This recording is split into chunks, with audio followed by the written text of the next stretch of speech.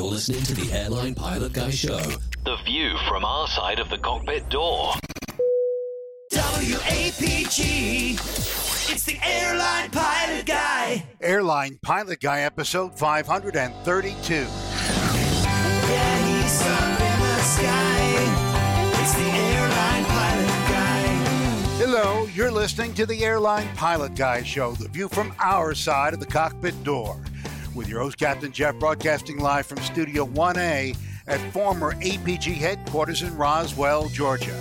Today's show is recorded on the 11th of August, 2022. Yeah, he's up in the sky. It's the Airline Pilot Guy. Picture light and he's flying by with the Airline Pilot Guy.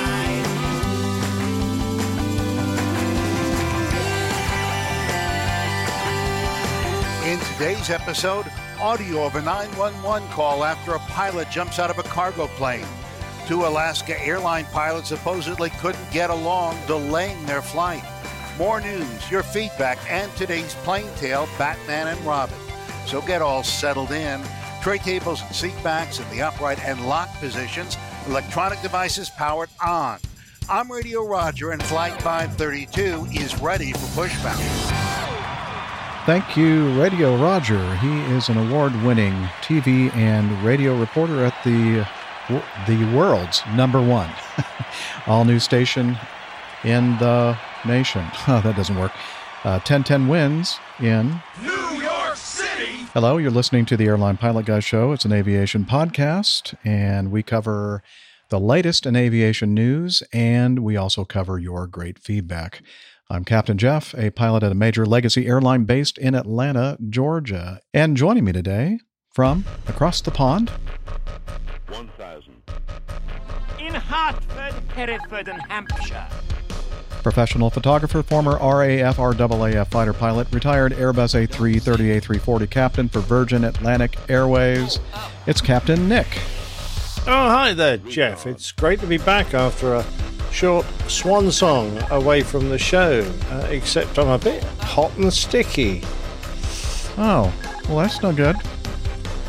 Glad to have you back. We've missed you. And also joining us today, hey, yeah, from his studio in the air capital, low and slow pilot, old airplane enthusiast, and engineer in the aerospace and defense industry, it's Nick Camacho, Macho Man.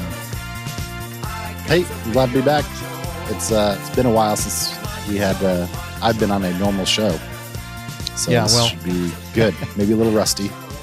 Yeah, normal show. I don't know what the definition of normal is, but yeah, for us, yeah. Anyway, we'll get caught up later with what everybody has been up to, and I think for most of us, it's been a lot. And we're going to go ahead and start off, though, covering some news. And Dr. Steph should be, and as well as Miami Rick, should be joining us while the show is in progress. Without further ado, here comes the news.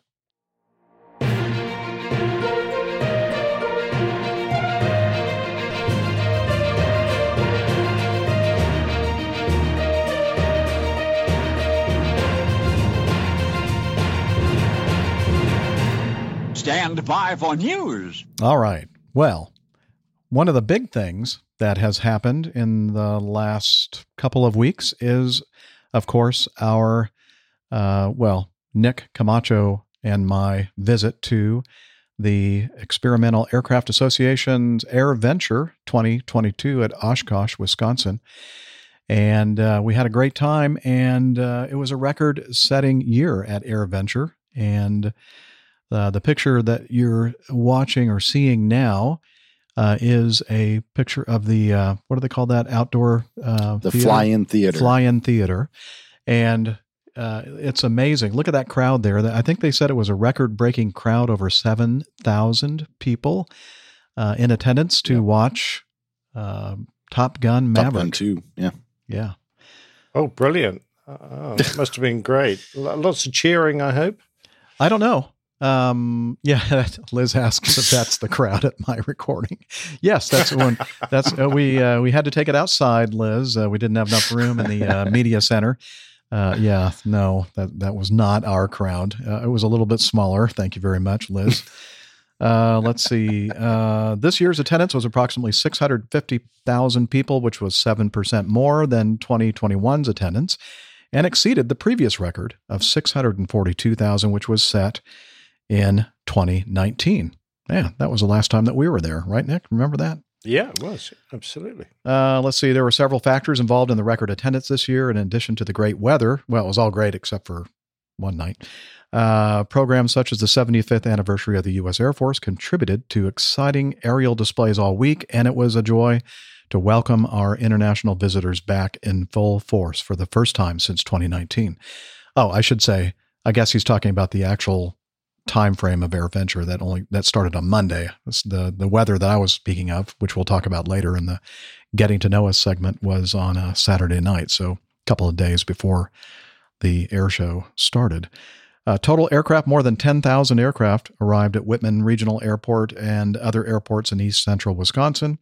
At Whitman alone, there were 18,684 aircraft operations in the 11-day period from July 21st through the 31st, which is an average of approximately 121 takeoffs and landings per hour when the airport is open. And that actually beats Atlanta International on a good day. Good Lord. Yeah.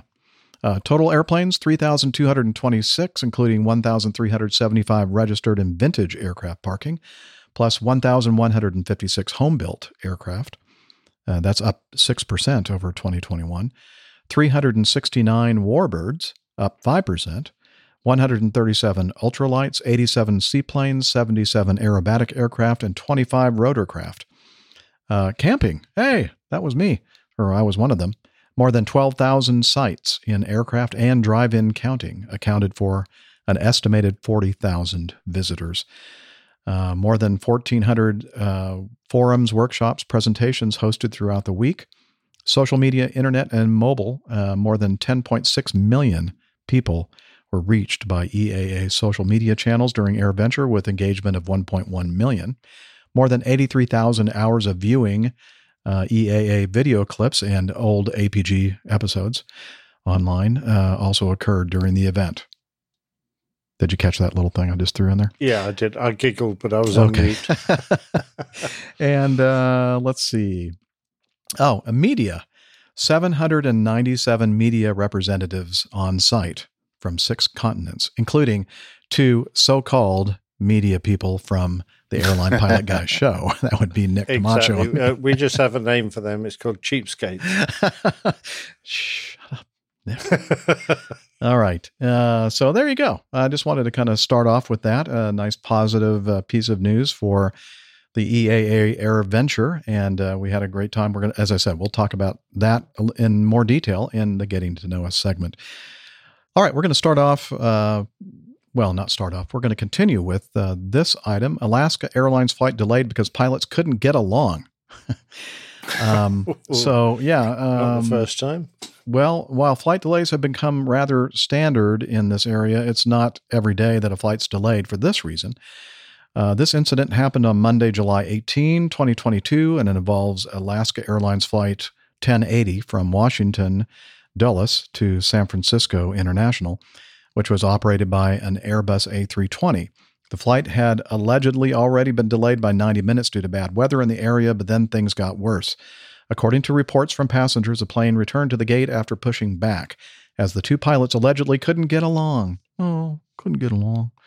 This is corroborated by multiple people who were on the flight who all share a similar story on Twitter. One of the pilots was even quite transparent with passengers about the issue, stating that this was, quote, due to a failure to get along, and that he was leaving the plane in the interest of safety. One passenger recorded the end of the pilot's apology before leaving the plane. I tried to find that, and it was already removed from Twitter, so sorry about that. Another passenger recorded a video of the pilot leaving the gate area, and I do have that. Let's take a look at that. There is the pilot. Oh, is that Armando? No, I don't think so. No, he doesn't have a beard. Walking away, and I don't know. I couldn't tell how many stripes this pilot had. I don't know if that's the captain or the first officer. I'm guessing first officer, but I could be wrong. Could be the captain, right? Can't tell. too far away. No. Anyway, let's see. Rather impressively, Alaska Airlines quickly found a replacement pilot, as a crew member who was scheduled to work a flight to Los Angeles was rostered onto this flight last minute. The flight was scheduled to land in San Francisco at 7:05, but ended up landing at 9:31 p.m., less than 2.5 hours behind schedule. Arguably, the passengers on the Los Angeles flight had it worse, as it took quite some time for them to find a replacement pilot. That flight was supposed to land at 8:05 p.m., but ended up landing at 10:38, so that was a delay of over 2.5 hours. Let's see. Some of the commentary from passengers on the flight seemed to be a bit dramatic. Quote, very scary that your pilots could be this careless and flippant. Another quote, I've never been more traumatized by a flight experience in all my years of flying domestic and international. Okay. Okay. Yeah. So I think that, and I'm sure that you'll probably share the same viewpoint, that if you're in a situation, two pilot crew, and you're fighting or you're not getting along or whatever, it is it's a very unsafe environment. And I almost give them kudos for like bringing it back to the gate and saying this is not going to work and it's not worth the risk of, flight safety. Now, I may have used different terminology when explaining why, we had to return to the gate and wait for another crew member. I don't know if it was really important to share the reason as far as, not getting along, fighting, whatever. What do you think, Captain Nick? I'm a great believer in telling the truth, but there are times when you don't need to give all the details, and I think this is one of them, because a lot of aviation relies on passengers' trust in their crew, and this would do nothing but erode that trust because, you've still got one of the crew members on board. You don't know who was the problem person. It might cause them a certain level of nervousness, and it certainly doesn't do the airline's image any good. So I'm with you. I would have just said, we have an issue with the crew. We're going to have to wait for another pilot. You don't need to give any more explanation than that. And away you go. So it's a bit like airing your dirty linen in public. We don't want to do that either. So right. I don't think the passengers would be any better informed if you had just kept it simple and not included the exact reason. I agree. What do you think, Camacho Man? The thing that I would be wondering about is what they were actually fighting over. It seems to me like there's enough, there would be enough definition in how you guys operate and how everything is done that it would be pretty easy to sort most arguments out. And even if, obviously the chain of command is important, but there's also crew resource management that people want to weigh. But, it seems like unless they're arguing about personal issues, I would just be curious to know like what they were arguing and couldn't, due to a failure to get along, what they weren't getting along about, whether it was a specific aspect of how they were operating the airplane or what. Yeah. Again, it would have been nice for us to know, but I'm not sure that would be something that they should share with the passengers. Yeah. I don't think that you're saying that. I remember the only time that I've been in a situation where things kind of got uncomfortable, and it wasn't really directly involving me. I was the flight engineer on the 727, and we were leaving Dallas Fort Worth, heading to Atlanta, and the first officer had gotten this was back in the days before CPDLC, and why can't I think of the other thing that we use for our clearances? PDCs, pre-departure clearances through the ACAR system. So you had to call them up, and there are still places that we have to do that. For instance, like Madison, Wisconsin, and Jackson, Mississippi, and Little Rock, et cetera, where you have to call up the controller and get a verbal over the radio clearance for your flight. And apparently the first officer did this without the captain being there to hear it, and that's against our standard operating procedures.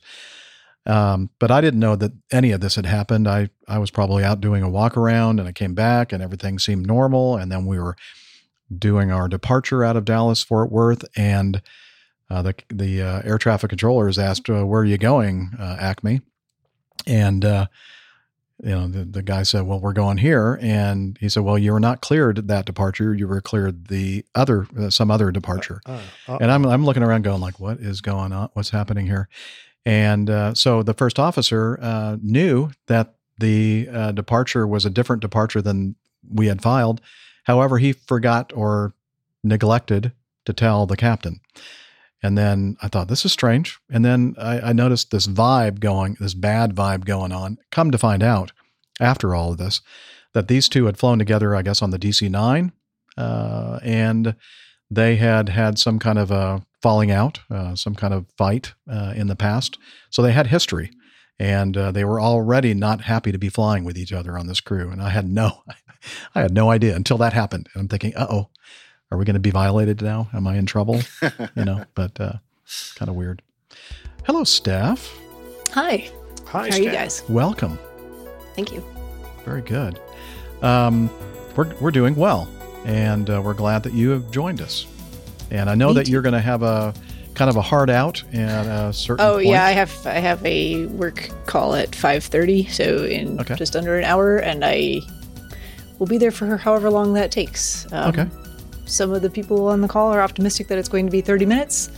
I'm not sure that I share their optimism on that based on some other comments I heard floating around today. So, yeah, well, it could be 30 minutes if it, would just stick to the agenda, but I think people are going to insert their own agenda items. Mm-hmm.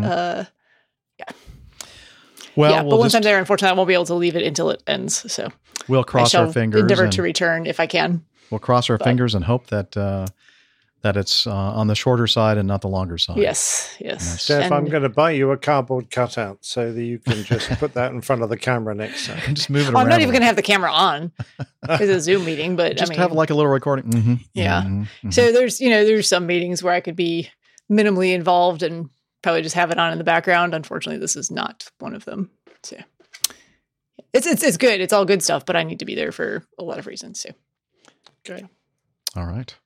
Well, we kind of skipped our second news item because we wanted you to be here to kind of have some of your input regarding this very kind of a strange incident. But I guess we can wrap up this Alaska Airlines delay and feud and one of the crew members leaving and having to get a new crew member to take over. I think there's really not much else to be said about that, right, guys?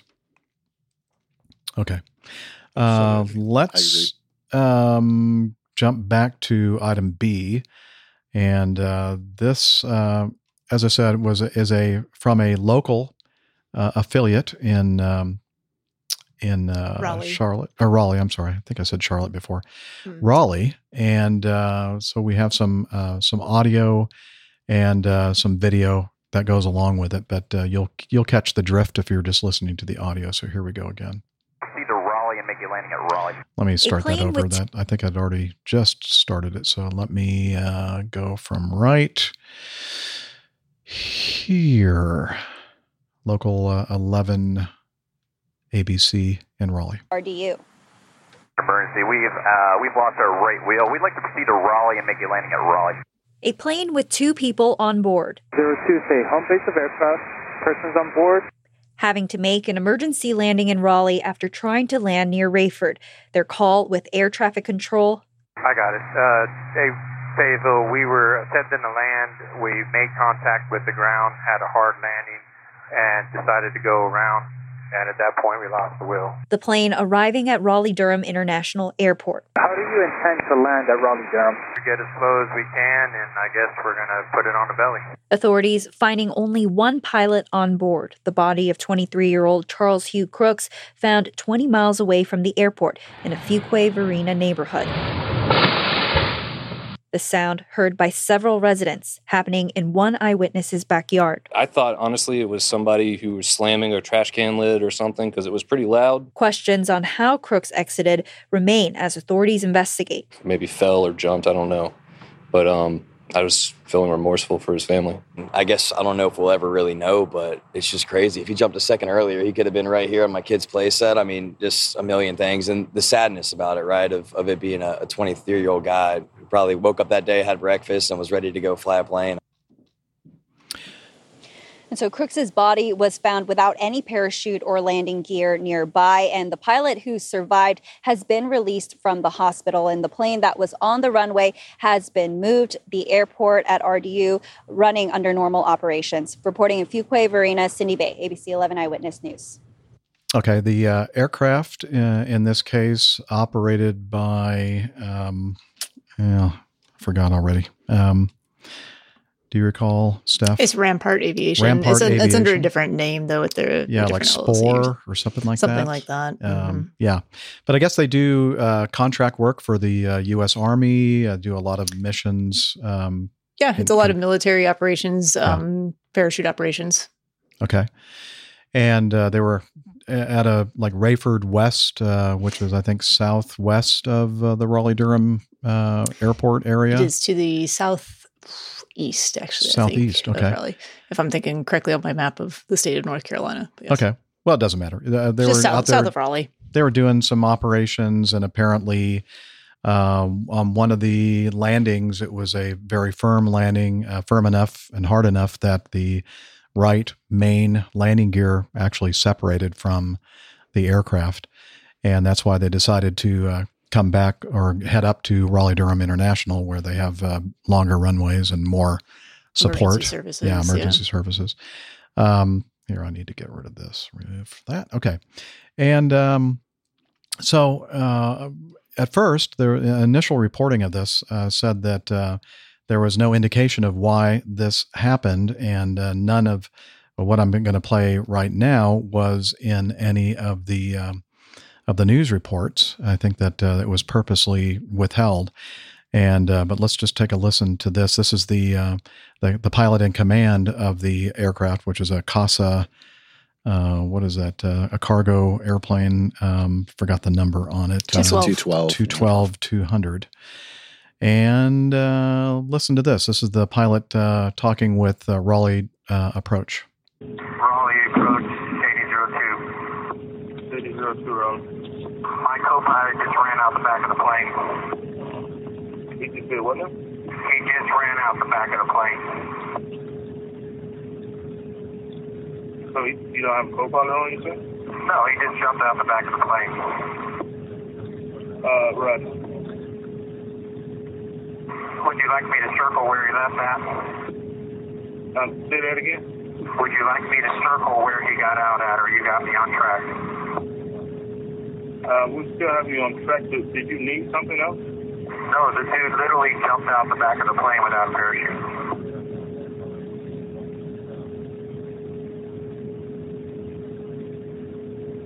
Silence. Did you need to do something else, circle or something? Or? No, I need to land. I'm just making you aware you're going to have a dead body out where I just called you at. He just jumped out the back of the plane. You're right. Did it continue on you heading 050? 05002. Okay, initially there was speculation that could have been the case, where he may have purposely left the aircraft, and then there was also speculation that perhaps he was trying to view the condition of the right main landing gear on the ramp that is lowered straight out the back, and he fell out. But I don't know about you, but this particular recording, listening to the captain talking to air traffic control, makes it sound to me that he purposely left the airplane. So I don't know. What do you all think? I agree with your assessment there. That's what it sounds like from the audio. I don't think there's any reason right now to think otherwise on that, but I don't know. I don't think anyone knows the actual why. Still, right. Doesn't make a whole lot of sense. Captain sounds remarkably calm, considering, he's just witnessed his first officer kill himself. So, I'm just amazed at how, guy's already got an emergency. He'd be a little bit hyped up. And now the other pilot has apparently, for no reason that we know of, has jumped. It's such an incredibly odd thing to have happened. I'm absolutely flabbergasted, quite honestly. But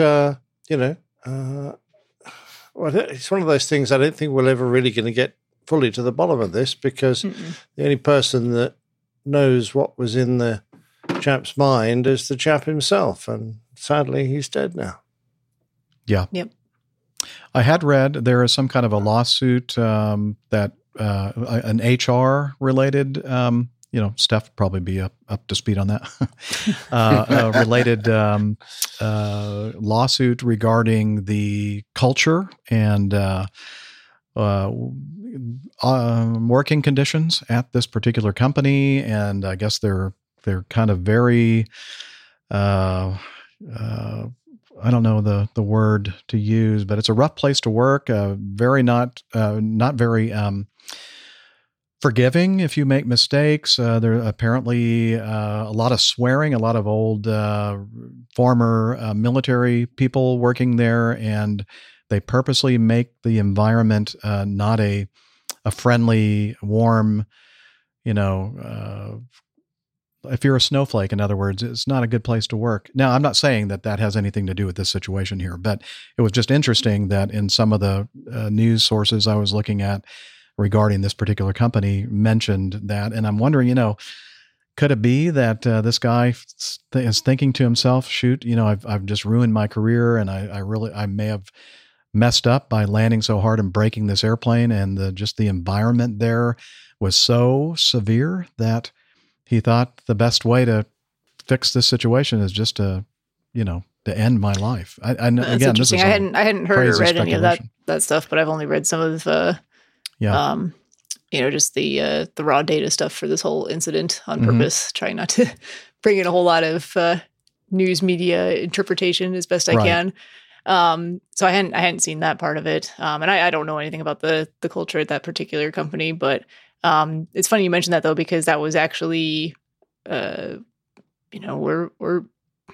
not too far from where we are here that this happened. So there's been a lot of talk and just discussion about it. And that's definitely been mentioned as gosh, you think he was so upset about, just what happened with the aircraft itself that he thought it would detrimentally impact his chances going forward with his career that he couldn't live with that.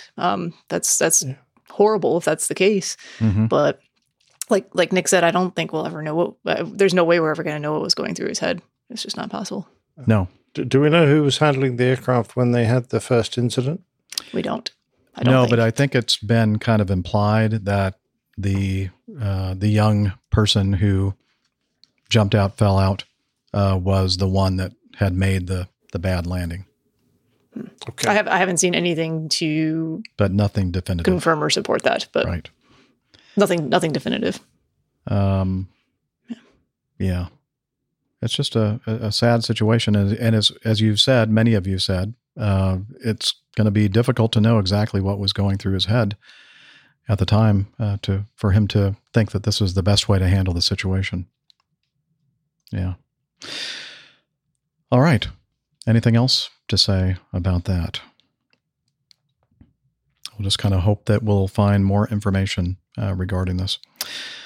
All right. The next item in our news notebook is from several different sources, dailymail.co.uk, one, and we're going to play a video from another source. 737 crushes tug at LaGuardia Airport. An airplane tug driver has miraculously escaped what seemed like certain death on the LaGuardia Airport tarmac in Queens. An American Airlines plane that he was towing went haywire and drove over his vehicle in a dramatic crash caught on video. And why don't we go ahead and play said video, and we'll keep our fingers crossed that we'll be able to see it. Okay, I don't believe there's any sound to this. So we're watching surveillance video. There's a tug, not a super tug. It has a big long tow bar. And then the tow bar comes off the nose wheel.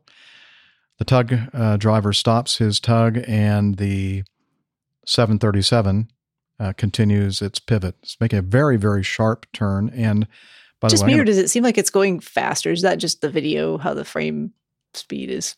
I don't think so. I think this is in real time because a lot of the recordings I've seen or videos I've seen were actually in slow motion. Yeah. And this is Doesn't that look rather fast? Or is it yes, just me? yes, Yeah, exactly totally. right. That's why the thing came off the nose wheel, because he was going extremely fast, making a very sharp 90-degree turn, or maybe even more than 90 degrees, to bring the airplane into the gate. Yeah. It looks like operator error, tug operator error to me. Have you got any audio, Jeff? I was just wanted to hear if he was going, yeehaw, at the time. Wait a minute. He may have. Let me see if I can find the audio. Let me turn that up. Yeehaw! Yeah. Yeah. Okay, Okay, you're right. well, that accounts for it then. There you go. Answers that question. Yeah. Let's see. I think I have a picture here that I can show of the tug and the fuselage of the 737 jumbo jet over the top. Yeah, that news article from which I was reading, the Daily Mail, was saying that this was he was towing a jumbo jet, and I'm thinking, I don't think so. But yeah, so I'm not sure what the extent of the tug driver's injuries were, but apparently he did not get out of this unscathed, but he did not die, which is good. Yeah, it looks like he. I think the story said he was unharmed. okay. Yeah. Unharmed. Oh, he was unharmed. Stuck. He was just stuck. Okay. Well, good for him. And the thing is very well constructed as far as the protective cage around the. Now we have several at Acme, several tugs, and different airlines do as well. That doesn't have a roof structure like over a flat it. top. Yeah, that could have been a bad situation, right? Yeah, absolutely. Okay. I mean, this isn't necessarily an unusual situation either, because I've had possibly 2 tow bars break, and I was taxiing into Dubai, and I was looking at a 380 that had managed to have a tow bar break and twisted its nose gear around to about 100 degrees of travel, which is well beyond the limits. And it was just sitting there looking very awkward and surrounded by a bunch of engineers scratching their heads. So it's not unusual. No. But it's the rate at which it happens. And the fact that the brakeman, who's supposed to be in the flight deck with his feet resting on the brakes, ready to apply them, was just a bit slow getting the brakes on. Yeah.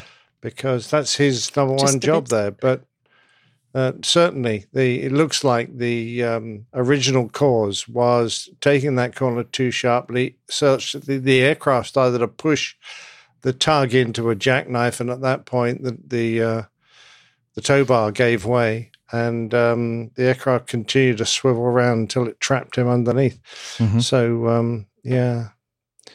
The guy, trouble is the guy sitting in the cockpit, the brakeman, you have to be really on the ball if you're going to stop it, because he may not be able to see depends which seat he's in, the tug very easily at that point, and he may not realize what's happened. So especially the speed they're traveling at there. It was probably just like, we made the turn, and what was that? Yeah, this guy's going a little bit faster than he normally does for some reason. Yeah. But hey, it looks like we're returning toward the gate. This is working, and all of a sudden, a big thump.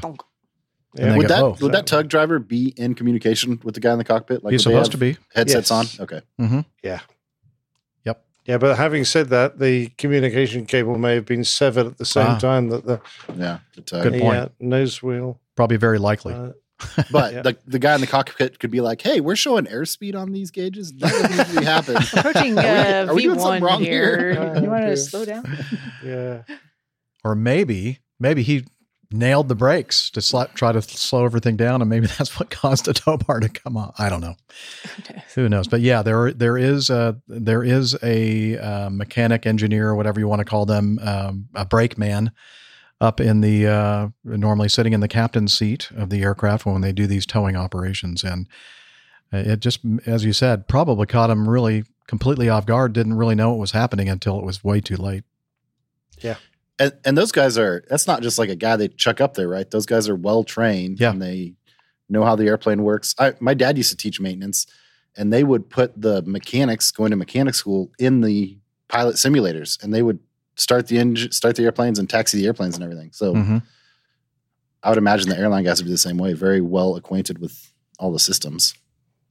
Yeah. Something just tells me that he was going about 3, 4, 5 times the speed that you were supposed to be. I mean, it's faster than I would taxi the damned airplane. Not me, of course. Not Jeff. Jeff is. Wasn't Southwest, no, was it? Yeah. Or Jeff. A Southwest wannabe. Neil Lamorne had a good comment. He received a Boeing on the head. Oh, yeah. Look at that. He literally received a Boeing. Hey, possible show title. And then just the thought that somebody is out there watching Jeff watch some other guy watch this crash on his computer when he played that video made me chuckle a little bit. Because the video that Jeff played was of someone videoing their computer screen. Oh, yeah.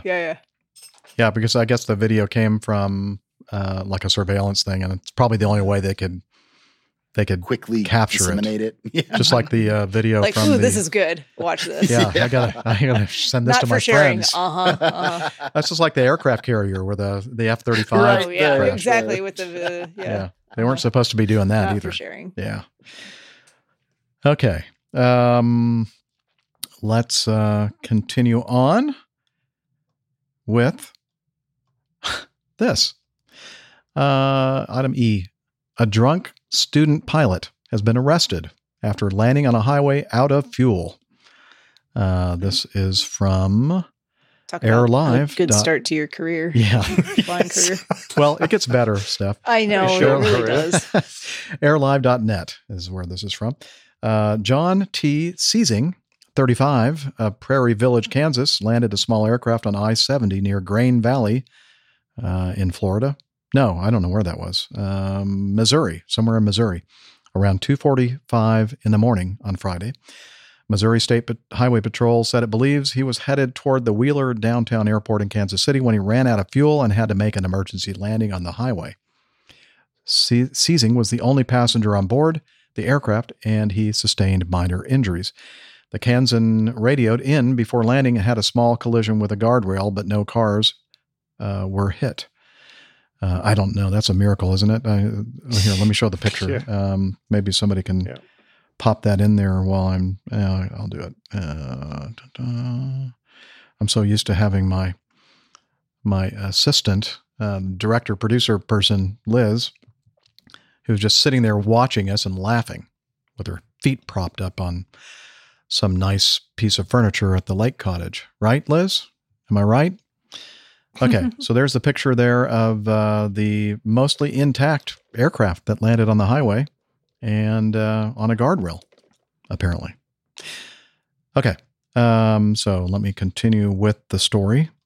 The Missouri State Highway Patrol found the man intoxicated and arrested him on the scene. He was arrested on suspicion of DWI, careless actions, felony possession of a controlled substance, felony unlawful possession of a firearm, possession of less than 10 grams of marijuana, and possession of drug paraphernalia, according to the Kansas City. Is that a something that's in the law? You've got to have more than 10 grams of marijuana. Yeah, otherwise why bother? I think it depends on the state, arrested? Nick, but I think that yes, no, I think that is a thing. In Kansas, you have to have more. You have to have more than 10 grams. Yeah. Okay. So that was I think probably in Kansas, you're not allowed to have any of those quantities, so they just define the penalty by how much you actually have. Oh, yeah, probably so. Oh, fair enough. Okay. The 35-year-old had a student pilot certificate, which was issued in January 2020 but it was not allowed to have passengers. Well, he didn't have any passengers. He did not have passengers. Had a lot of drug paraphernalia and drugs and stuff, and apparently he had probably been thought using. he had a passenger or two. He may have. Yeah, his passenger was supposed to have put more fuel in the aircraft. That's right. He was probably having an argument with him all during the flight. You should have put some more damn fuel. His invisible friend? Yeah, exactly. Okay. All right.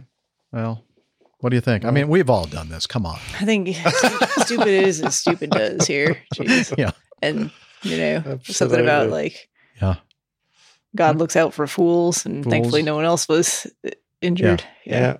Children and fools. Children and fools, that's right.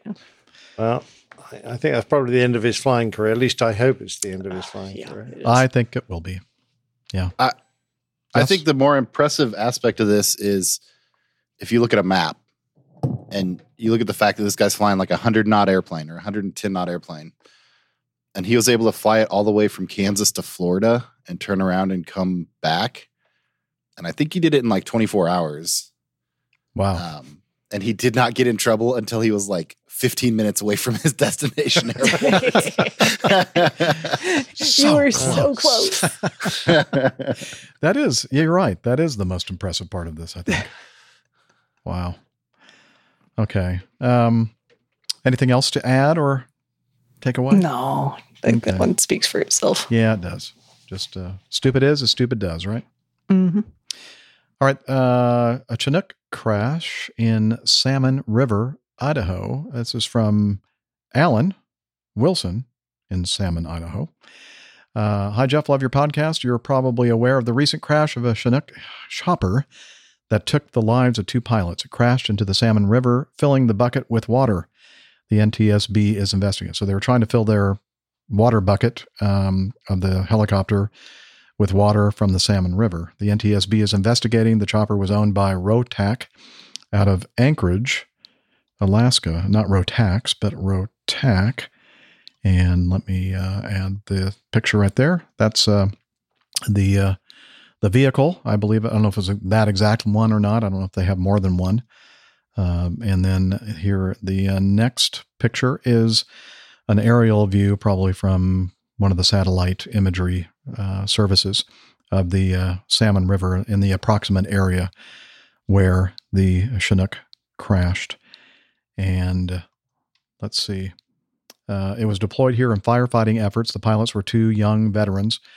Our area is very wildfire prone, and we honor these fallen heroes and condolences to their families.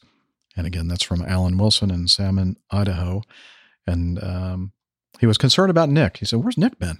But we would let him know that he was still alive, still with us. It's just the last few weeks have been kind of a little bit different for all of us, I think. Anyway, so that's a shame that the helicopter crash. They didn't really, have any ideas as far as why it crashed. I don't know if it was a mechanical failure or what. So they're pretty damn reliable aircraft. They've got more than one engine. Mm-hmm. But firefighting is a hazardous occupation. It's often unknown terrain. There's often poor visibility with the smoke. There are lots of factors. It could be. It's a high threat environment. So I guess the NTSB will be able to tell us eventually, but very sad because they're doing a huge task for the community, trying to keep those forest fires, those wildfires down, protect people's property. So incredibly sad when you get an aircraft going in. It is. By the way, in the show notes, this article to which Alan pointed us does have some information about a GoFundMe campaign to help out the families of these young veterans that perished in this accident. So if you want to contribute, all that information will be in the show notes for you. Okay, and let's continue to move on here. G. No, you know what? I'm going to skip G. I'm going to move on to H. G will just pop up in another month or two, and then we can talk about it that time. Right. Mm-hmm. It'll come back. It'll come back. It's an evergreen. Mm-hmm. It's like circular runways. It's like circular runways. Yeah, exactly. Yes, you keep coming around. That's true. Well, in the literal and other sense. Yes. Oh, yeah. It's a circular argument, I guess. Yes, that too. Let's see. Well, let's see. This is from a couple of different sources.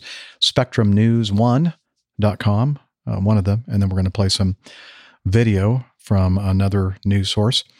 Let's talk about this first, though. A single-engine airplane experienced engine trouble, crash landed on the Riverside Freeway, the 91, in Corona, California, on Tuesday, triggering a fire from which the plane's occupants narrowly escaped unharmed. The forced landing involved the 6-seat Piper Cherokee PA-32-300, and it occurred at 12:30 p.m. on the eastbound 91 at Lincoln Avenue, according to the Federal Aviation Administration and the California Highway Patrol. The Cherokee was flying to Corona Municipal Airport when the pilot reported an engine issue, was unable to make the turn north toward the airfield, possibly due to a rapid loss of altitude, and opted to make an emergency landing straight ahead on the freeway. The Cherokee made contact with a Toyota Tundra pickup truck, causing unspecified minor damage, but did not injure the driver. Images captured on motorist dash cams, as well as Caltrans freeway cameras, showed the plane coming down hard and clipping a retaining wall, igniting a fire on board. Okay, I'm going to play this pretty impressive video. And again, it's a dash cam video, except for the dash. In this case, the camera was pointed aft, rear of the car. But it's a perfect angle to view this coming in for landing on the 91. They just reopened LA County. Oh, plane crashed. Right behind us. Yeah, so they probably just looked up in one of his screens. His rear view mirror or something. Or, there's a plane crashing back there. Yeah, let's look at it again. Coming in. Okay, nice flare. Boom. Oh, a little hard. One of the wings came off. Oh, plane crash. Right wing. And into the wall. It's the way he says, plane crash. Right behind us. He's in the middle of talking about something else and like, nope, abrupt shift there. Something about Atlanta or LA airport, something, I don't know what they were talking about. Anyway, let's see. I have a picture of the aftermath of the crash and the local Corona firefighters over there doing their job and putting out the fire. And as the article says and states, it was a miracle that both the pilot and the passenger were able to get out of that airplane before it caught on fire, and they didn't have any injuries, not a scratch.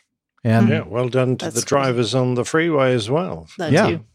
Yeah, they just kept on moving. Okay. Well, the ones in front, but I'm thinking about the ones. I mean, that was a busy highway right there. The ones behind, paying attention and like, nope, probably shouldn't continue going forward. But at Southern California, they're used to like every few days they have one of these, it seems, they have an airplane landing on the highway out there. Crazy, huh? Yeah. But I'm glad so nice no one was injured. That's great. Yep. Very dramatic, though. Very dramatic. Yep. All right. And that's going to do it for our news segment. I think that's good timing for that segment. And because I know that our Getting to Know Us segment, because we haven't been together for so long, is going to be on the long side. We'll get Steph to tell us quickly before she has to leave in a few minutes. What have you... Oh, wait, hang on. I got to do this first, of course. I got to play our sound effect for Getting to Know Us right here. Yes, it's that time of the show where we get to know what has been happening with each of us since the last episode or two. And as I mentioned, Steph, how have you been? Have you been busy? Been quite busy, actually. So I'm not even sure. I know I joined in, last I recall. Did I do a show between now then and when I was moving my grandfather in and helping set up some stuff in his room? And I joined in you just briefly. Hopped on the Oshkosh for 5 minutes. Yeah, that's right. You guys were in Oshkosh and I hopped on for a few moments just to say hi. And then I continued watching from the chat room while I was working on getting everything set up. So To make what could be a very long story rather short, we've got him moved up here, and as you can imagine, it being quite a bit older, moving to an unfamiliar environment, and not being as physically fit as you once were. It's a little bit stressful in a lot of different ways. So, been trying to work through some of those challenges, and having to do a lot of that, a fair amount solo, because unfortunately my dad was also unwell during that time with the dreaded COVID, but he's doing fine now, but certainly was not able to go into a assisted living facility they had a 10-day rule on that. So I think today was the first day he was allowed back there. But it was just a lot of providing reassurances and being there and making sure that he's comfortable and had things he needs, and making sure things get set up in his room, and meeting all the different staff and going through all of that. So it's been taking up quite a bit of my time, but honestly, I'm happy to do that, because I realized quite fortunate to, have my grandfather still around and be able to spend some time with him, even if it is a bit stressful at times. So, that's the bulk of what I've been doing after work during the week. It's a lot. It's a lot. Yeah. Like I said, it's good, and I'm grateful for that time, and I'll continue to do some of that, but I'm also grateful that my dad is feeling better and able to help out again. I don't know. There were probably 2 weekends in between there. We kind of I took the week off, or we took the week off last week. So we didn't have a show last flying, week. And then I actually, I had a kind of free Saturday, because there was some additional pilot training occurring. Not me, but some other folks coming in who might be able to help us out with our with skydiving flying on the weekends. And so I actually did some jumps last weekend instead of flying. So that was nice. Oh, great. Got to join in on one guy. It was his 100th jump. So we organized quite a bit of, it's always exciting when you have a kind of a milestone jump, something that ends in a couple of zeros or more. So I wanted to do something fun for him, and that turned out really well. And Liz was kind enough to remind me that crossed the 1,000-hour mark of flying as well this past weekend. Oh, yes. Yeah. Yes. 1,000 hours. Yes. Good job. Good job, Steph. Milestone for sure. Yep. So it's been, it's still been kind of challenging weather-wise. We just have this kind of summer pattern of okay in the morning, or kind of low clouds and foggy in the morning, and then clears up for like 2 hours, and then it's back to thunderstorms. And it just depends on if you're lucky enough to be in the middle of one of those thunderstorms, or if it's clear blue skies. So, but got a couple hours of flying in on Sunday and cross that 1,000-hour mark, and keep going for the next 1,000. Excellent. Congrats. And with that, I'm probably going to bow out for just a little while. Hopefully it won't be too long. I'll keep you updated through the back channels as to how things are progressing, and join back hopefully pretty soon. Okay. Can you put up a cardboard cutout of yourself for the frame here for us? So we'll just think that you're just mesmerized just by frozen. all the things that we're saying. Just let Taco do the rest of the I'll let show. him in here. It's fine. No, you can take yourself out, not literally, but out of the video if you'd like. And then, hopefully it'll be a nice short meeting. We're not expecting it, but it'd be nice you could come back after your call if you have a chance. Absolutely. I will keep you posted. Excellent. Well, I'm glad you were able to join us for a bit anyway. Yep, absolutely. I'll be back soon. All right. Bye. Okay. Let's see. Nick, we know that one of your activities you're involved in is the lawn bowling, the bowls, or whatever what's the term you use for that? You got it right, bowling. Okay, because I'm always afraid I'm going to say something kind of rude, and I don't want to sound rude. Do, so, I know, I usually do. Sorry. What more can I say? Yeah, but so I think that the last time that you were on the show was, let's see, I did 5:30, kind of by myself, and Liz and I did that. And then 5:31 was our live show at Oshkosh. So it must have been 5:29, about 3 weeks ago or so, I believe. And you were getting close to the finals for the bowls? Absolutely. I entered lots of competitions, but the higher level competitions are played at county level. So I managed to get all the way through to the final, called the unbadged singles. So you see the badges behind me. When you've been recognised by your county and played for them, then you get a blazer badge. Well, in the old days, everyone pitched up for bowls wearing a blazer. Doesn't happen so much nowadays. So, in fact, the badge is given to you in a little presentation frame instead. But I had my badge from Sussex because I used to play in Sussex. And then I just getting to the final qualified me to get my badge for Surrey because I moved to a club that was in Surrey. And it's me at the finals, and you can tell that the bloke who won the game gets that enormous cup. Wow, look at the handles called on that the thing. unbadged singles. So, yeah, and I get the little cup. But that was very nice. That's still a nice size cup there, Nick. Absolutely, yes. But I didn't even take it home with me. He looks a little more excited than you, though. Yeah, he does. I was happy enough, but I could with my game. But I gave myself a mountain to climb, I'm afraid, by not getting into the game until I was about 11-0 down. It's the first of 21 shots, so 11-0 down. It's nearly halfway there. So more than halfway there. So I fought back. Yeah, I know. It was terrible. I fought back to 13 all. But then I lost my momentum a little bit, and he got to 17. I was 15, so it was only a couple of shots adrift. Yeah. But then from 17, he drew for his all four balls, smacking onto the jack really tight. And I was trying to find a way into the head to cut the score down, or perhaps even break it open, but I couldn't.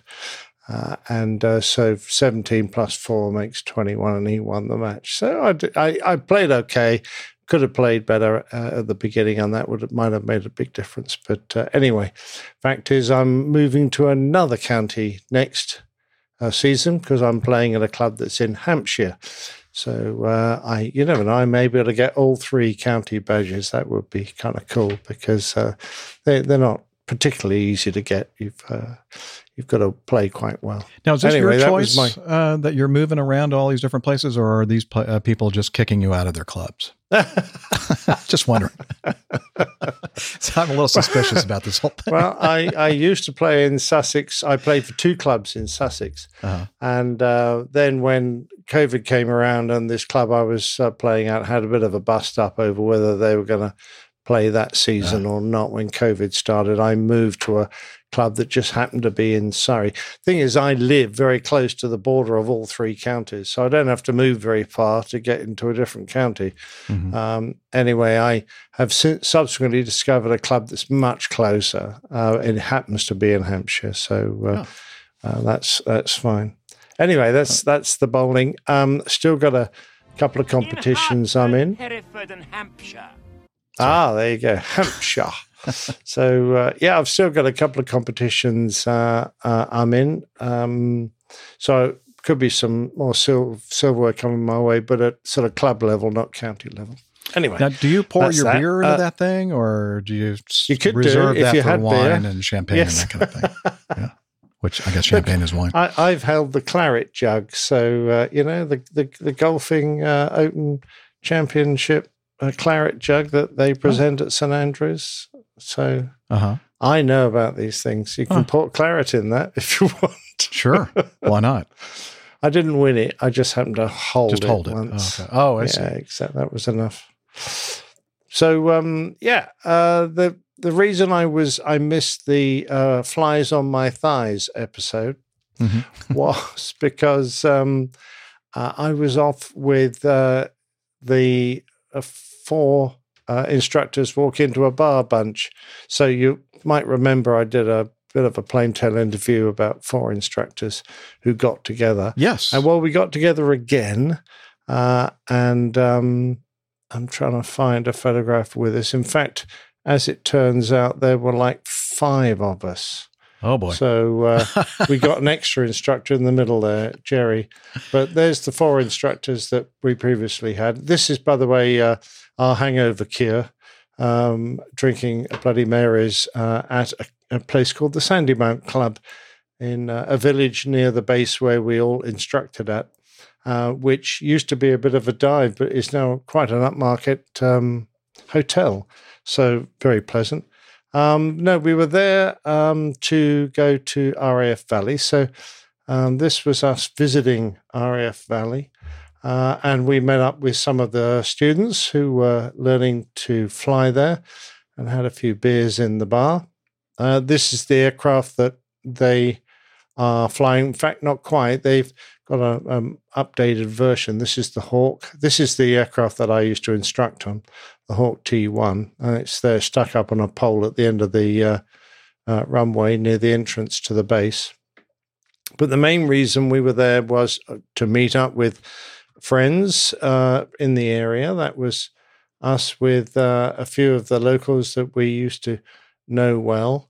But the main reason that we were there, because it was the 40th anniversary of my friend and our friend, Captain Nige. He had an accident in a Hawk, and that bit of marshy swamp you can see is where he nearly died. He had a really bad crash and was lucky to survive. And he thought on the 40th anniversary we'd go back and take a look at the spot. And it just so happened there's a Texan trainer, RAF trainer, at exactly the spot where he lost control of the aircraft. So anyway, it was a very interesting thing to do, and hopefully it put to bed some of the ghosts that have been chasing Nige ever since then. But more importantly, it was a lovely opportunity to see everybody and talk through our lives together there. So that was great fun. Thoroughly enjoyed that.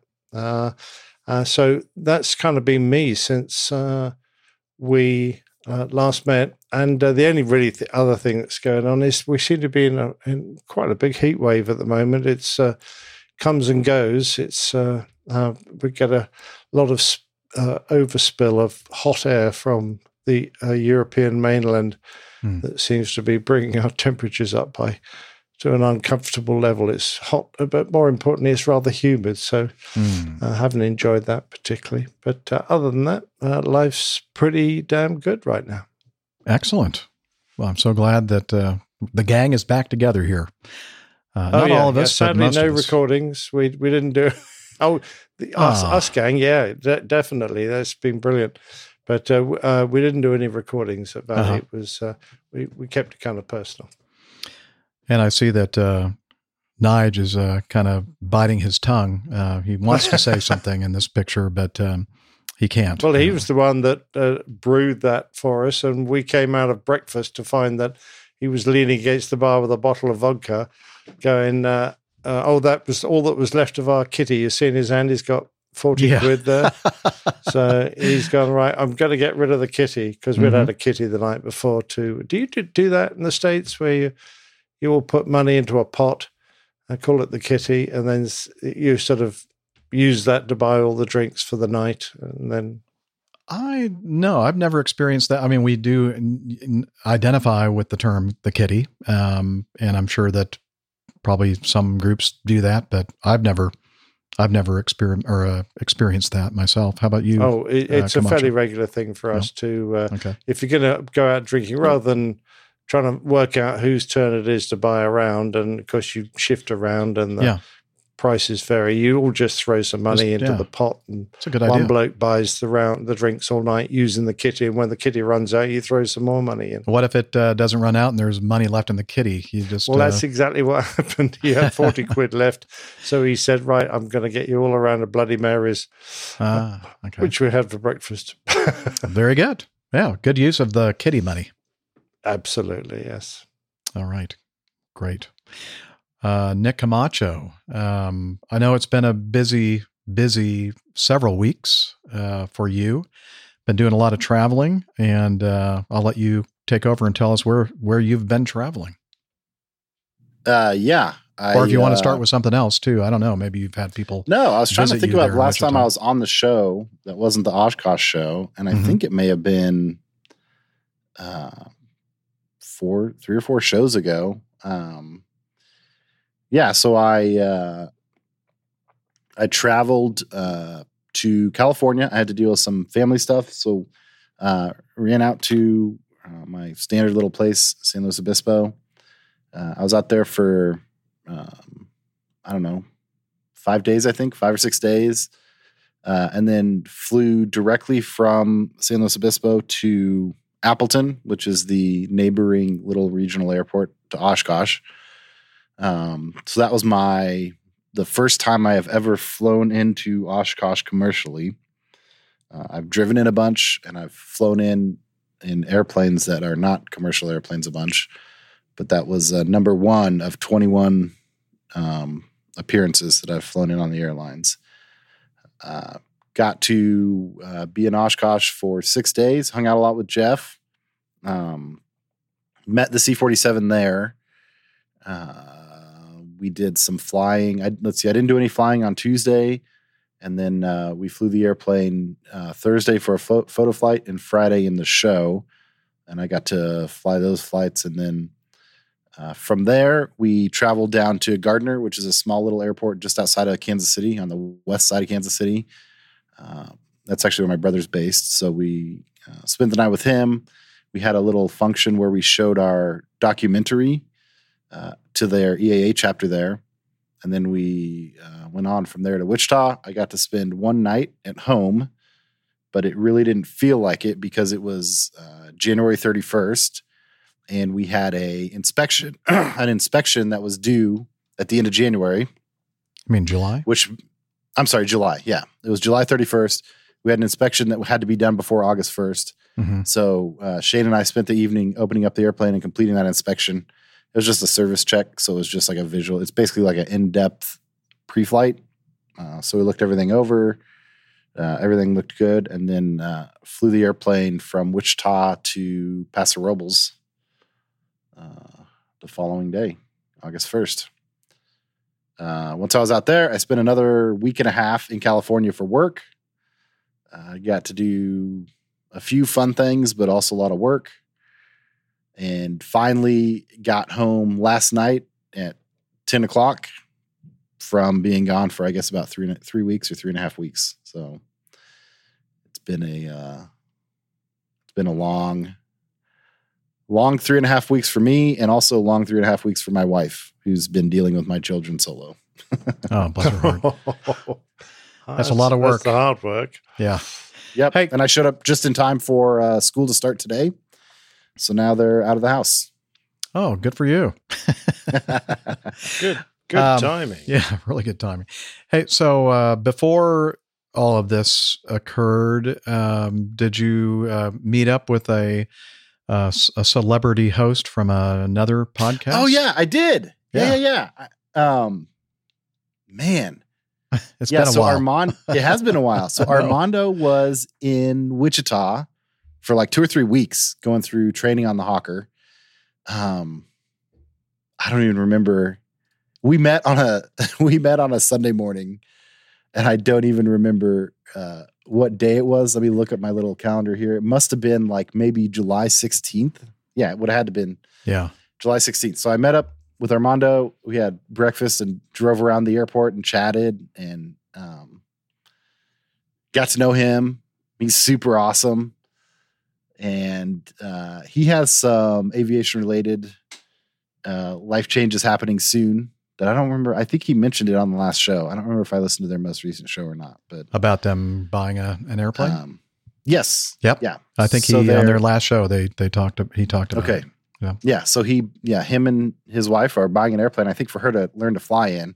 Mm-hmm. She was, it was funny because he was talking about how she hadn't been super interested in it and then took a ride in the Stearman and all of a sudden got really excited about it. And she was actually taking her second ride in the Stearman while we were together, while we were having breakfast. So that was cool. And then she called him afterwards. And said, brilliant. Let's do this. Yeah. She was like, I'm in. Yeah. So I think there's a chance. I don't know what his plan is, but I think there's a chance that I might be able to see him again soon. Based on his airplane, his little airplane that he's buying. So we'll see if it works out. So let me get this straight. She was in a Stearman at Stearman Field? No. She was at home. Oh, she was in North Carolina. So she was, okay. She was over there with you guys. Carolina, and then we were at Stearman Field. I got you. Correct. All right. So traded DC-3 stories and had a lot of fun. Showed him my airplanes. He wanted to know about owning old airplanes, and I was like, man, if there's one thing that I can share with you, it's like mistakes you can make owning old airplanes, because I've made a lot of them. You got to be really careful about that feather pump, right? I've got a whole. Oh yeah, that's another story that I guess I could touch on. Yeah, so we had a. I think I sort of explained it when it happened, but we had an issue with the feathering system on the C-47 when we were flying out to the East Coast like 2 months ago.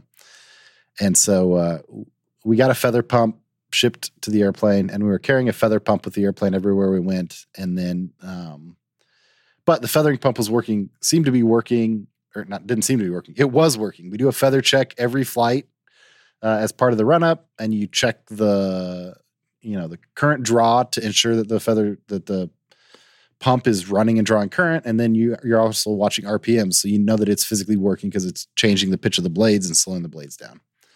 Now we don't have Miami Rick with us to explain all the intricate details of a feathering system, but just for a quick down and dirty for those who are listening right now that may not understand what a feathering system or a feathering pump is. I'm going to let you want me to hit on it. Yeah. I'm not going to do it. So on a multi-engine airplane, when you lose power on an engine and that propeller is windmilling, it is creating an enormous amount of drag. And so what you do is you turn the blades. If you imagine looking down the propeller arc when it's running, those blades are nearly flat. So they look almost like a saucer. And so what you do if the engine dies, what you want to do is turn those blades basically 90 degrees. So they're streamlined with the wind. And so that does two things. The frontal profile is much less, but then that also stops the blade from windmilling. And if the blade is moving at all, it's creating a lot more drag. So by feathering it, you really decrease the frontal area, and you also get it to stop. And so it's a lot less drag. Okay.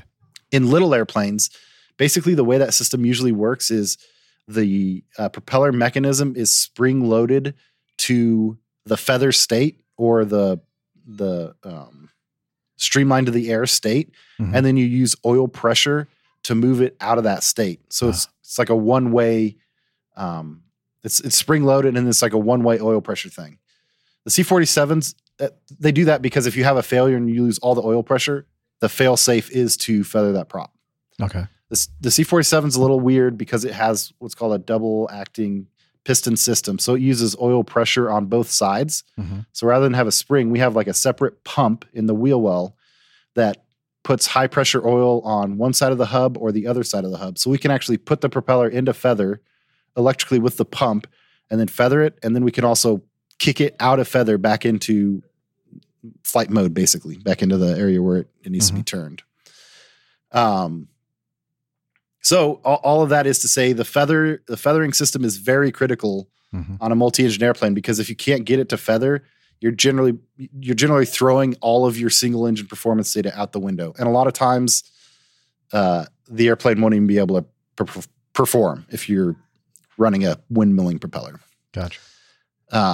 So we check it every time we do a run up, right? You do a run up and we'll check the mags and we'll check check power on the engines, and then we'll also check the feathering pumps to ensure that they're working. And we flew this whole trip, and we're doing run-ups every day we're flying, and everything's good.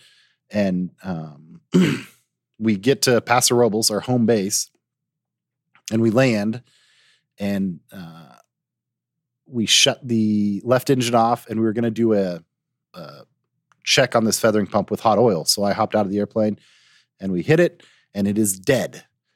It is deader than a doornail. Lord. It worked during the run-up, so we had no indication that it was dead.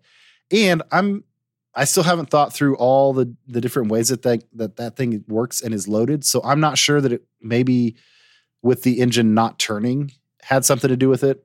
I don't think it did, but the moral of the story is we made it all the way home just in the nick of time, because we would have had to swap that feather pump out on the road, which would have been doable, but annoying. So swapped it out this weekend, and then they're going to swapped it out this past weekend, 3 or 4 days ago, and then they'll run the airplane this weekend and do all the ops checks and make sure it all checks out. As a matter of fact, so it was the pump that was in the wheel well that was the problem, was it, Nick? Mm-hmm. Mm-hmm. Okay. And if I go over here, and how do I show an overlay? Oh, I just click on it. Yeah. Here is that pump that I just finished changing.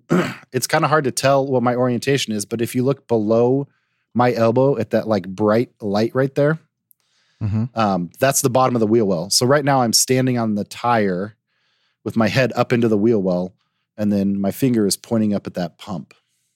So that would not be a good place to stand if you're just taking off and they put the gear up. That's true. If you could run fast enough to really stay on the tire, you'd be running fairly fast. I would in the say, first place. you're playing with house money at that point. Well, they're pretty slow, so you could probably do it. Yeah. Just kidding.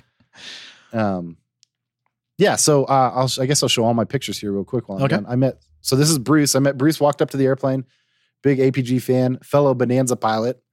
So we had a ton of stuff to talk about. He wanted me to tell Steph that he loves the Caravan.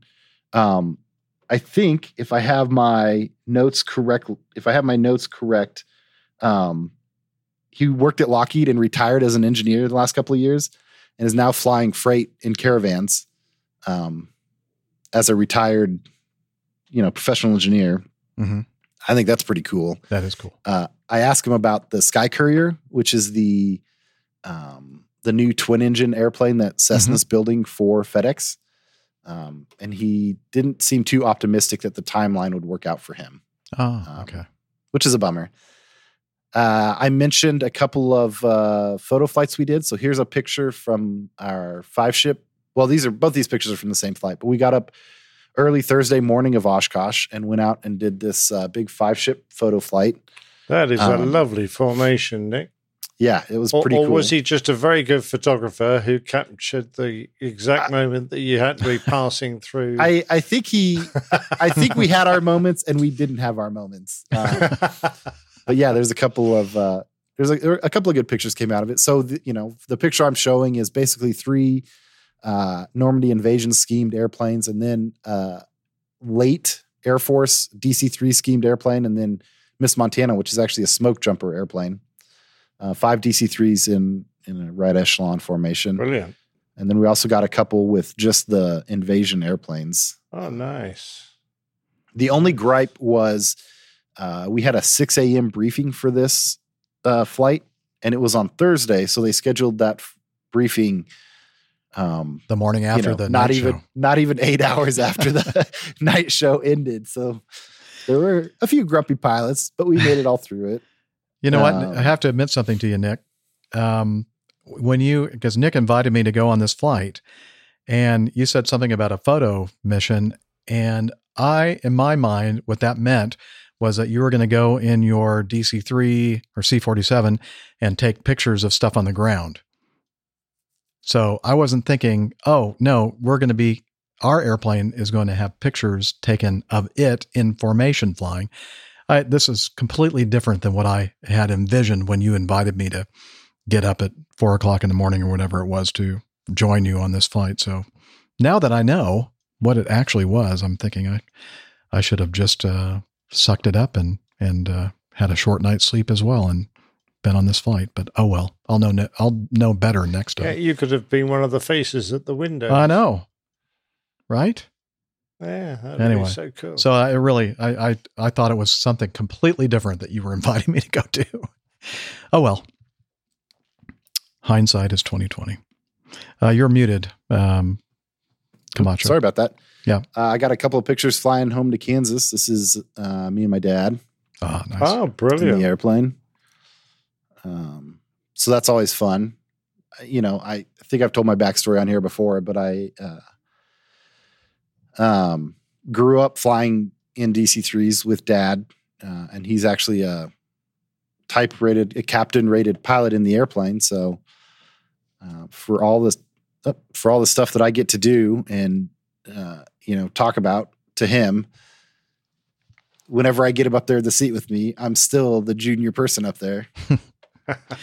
You know what? Someday I didn't know that he was captain rated and pilot rated in that airplane. I thought it was just a mechanic role, just a maintenance guy. No maintenance. Yeah. Wow. I just learned something new. Yeah. So that's Yep. So that was fun flying home. And then the last picture I have is from only about 24 hours ago when we were talking on Twitter, and I got into a conversation with this certain young gentleman who happened to be out in San Luis Obispo with me. This is Lieutenant Colonel Jeff. I could never remember. I was trying to think about it yesterday. I couldn't remember if he was called the good-looking Captain Jeff or the better-looking Captain Jeff.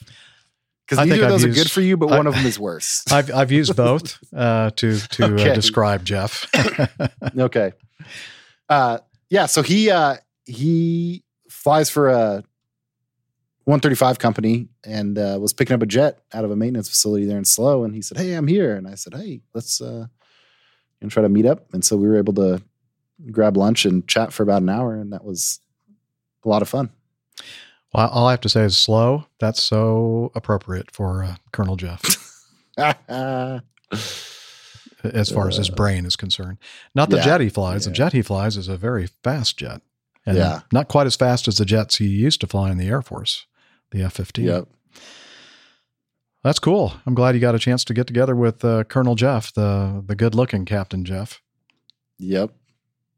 All right. Well, there was a lot of stuff there. I'm glad that we got all caught up with you. Are you going to be home now for a while, Nick? I think so. I think the next thing on the horizon for me, which is still kind of up in the air, is the air races out in Reno. Oh. The C-47 has been invited. There's a big you're going to race the C-47? No. I would love to. So that'll be so. The thing is, our chief pilot flies a race plane. Sure. Well, you know Sherman. Yeah. Sherman flies a race plane. And you better believe he would take the C-47 around the sticks in a heartbeat if he got the chance.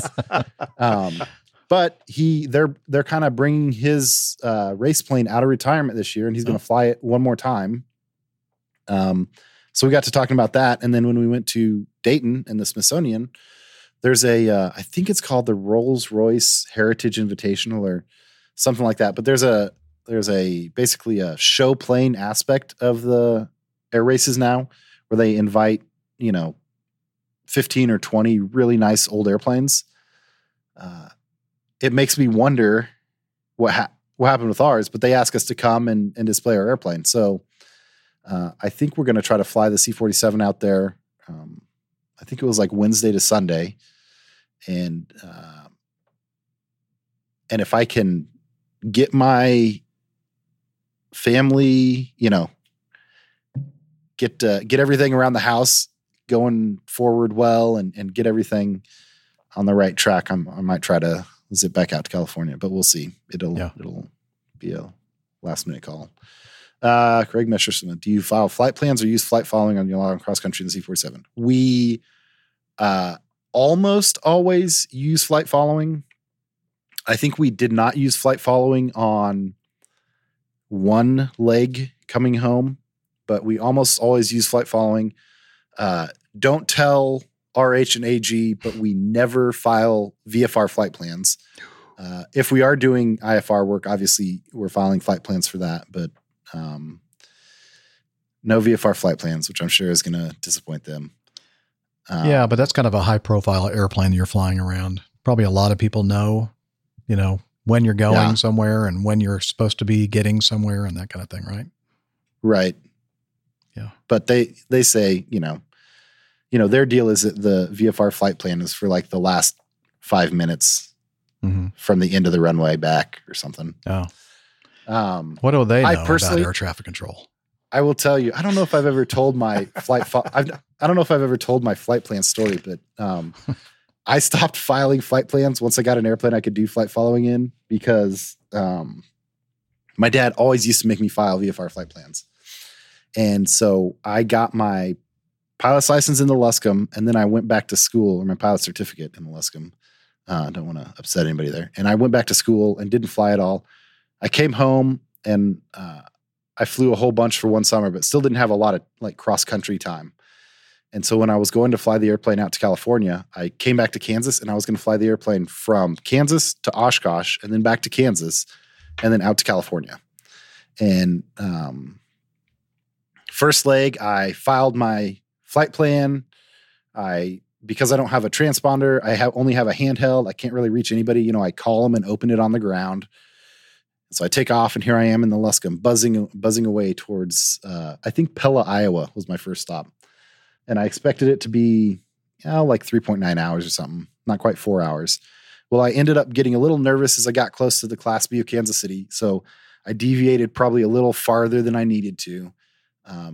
And I had a little bit more of a headwind than I was anticipating, which wouldn't be a big deal, except that I was only going 100 miles an hour to start with. So when you slow down, it's got a lot more impact on you when you're flying for 4 hours, right? Mm-hmm. So I land, I got to go to the bathroom real bad. I land, I see a phone number on my phone, and I'm like, oh, I'll deal with that in a minute. So I taxi up to the pumps and I ran and go to the bathroom. I come back, I call flight service, who you close your flight plan with. I think Lockheed had taken it over by that time, so I called and I said, hey, this is Luscombe such and such. And I landed and you can close my flight plan. And about 3 or 4 minutes later, I got another phone call and I answered it and they were like, hi, this is, Lockheed Flight Services or whatever they called themselves. And I was like, oh yeah, sorry about that. I just called and closed my flight plan with someone else just like 2 minutes ago. And they were like, oh yeah, we know. I just wanted to let you know that because you were late, we went ahead and called the phone number on your flight plan and you probably need to call them. They might be worried. Like, oh no. Yeah. So I hang up and it's my parents. Mm-hmm. So I hang up and I call my mom and she's crying. And of course she thinks something horrible has happened. And ever since that day, I try to not use flight plans. But I have lots of other equipment, right? I use Garmin InReach that like pings little tracking points, and I use flight following, and I try to be proactive about it. It's just I had a really bad experience with the flight plan. Yeah, I can kind of understand. Yeah. Yeah. All right.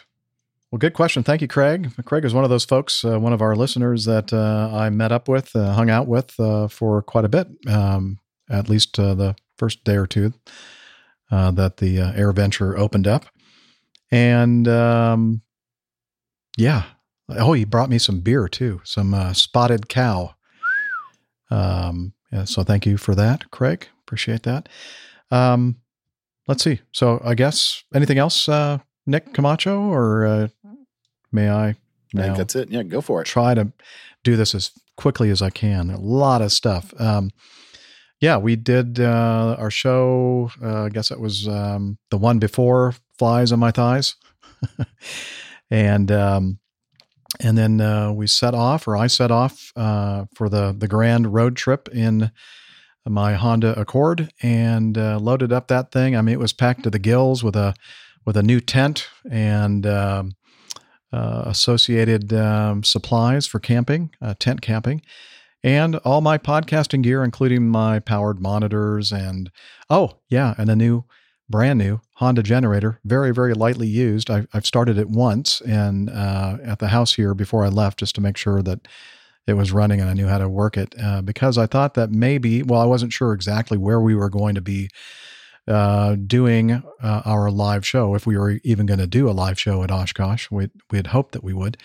So I had the new Honda generator in my Honda trunk and all the other, podcasting and camping related stuff. Headed off for my journey up to Oshkosh. First night I spent in Paducah. I wish I'd taken pictures of all this. I did do a video recording for our patrons, but I don't think I took any at all, any stills of Paducah, Kentucky.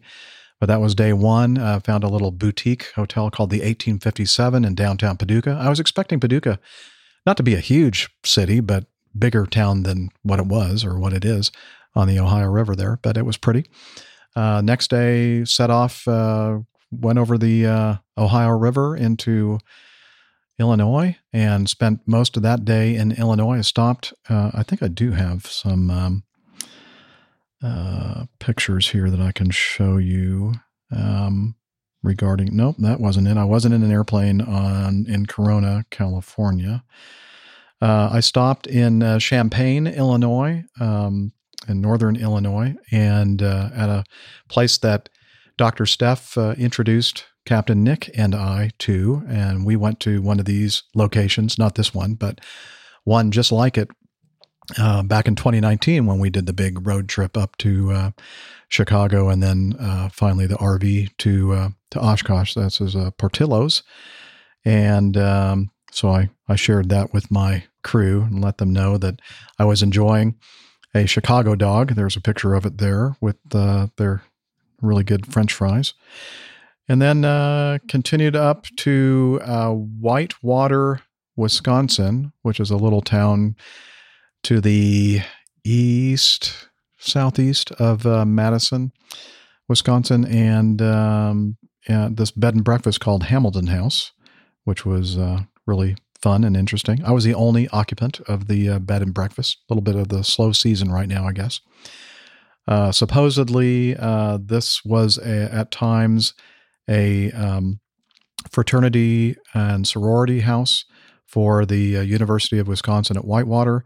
And according to the host of the Hamilton House Bed and Breakfast, John Belushi was either a pledge or a member of the fraternity that was occupying this house, and supposedly he had driven his motorcycle up the staircase of this place. Not sure that's true, but it's kind of a cool story. Next morning, of course, I had the bed up there in the upper right-hand corner there. That was my room up there. Really nice. And of course, breakfast, because it's a bed and breakfast. And this is the appetizer course, I guess, for the breakfast. A nice strawberry yogurt parfait and a right out of the oven cooked a little cake, like a cupcake. Freshly squeezed orange juice and water, and the coffee was excellent. And then she brought out the main course, which is this heavenly light scrambled eggs and French toast and bacon that was just amazing. It was an amazing bread. I said, if you don't mind me asking, this is like one of the best meals I've had in quite some time. Are you like a professionally trained chef? And I was only half kidding. And she said, yes, the Culinary Institute in Hyde Park, New York. And I went, oh, okay. That makes sense. So it was an outstanding breakfast that I had there. And then the next day, a nice short, under 2-hour drive up to Oshkosh and Whitman Field and AirVenture. That's a picture of the campground registration area with all the nice little flags flying, EAA and the Wisconsin state flag, of course, the U.S. flag, and more. I don't know what all the other flags are. Anyway, got settled into the campground and popped up the tent, and there it is there in my little spot in Camp Bacon. And so that was a nice, I decided that it would be kind of nice to be under some shade trees. some hickory and oak trees, very large trees. Turns out that let's see, let me look at my slides here and see how these are going.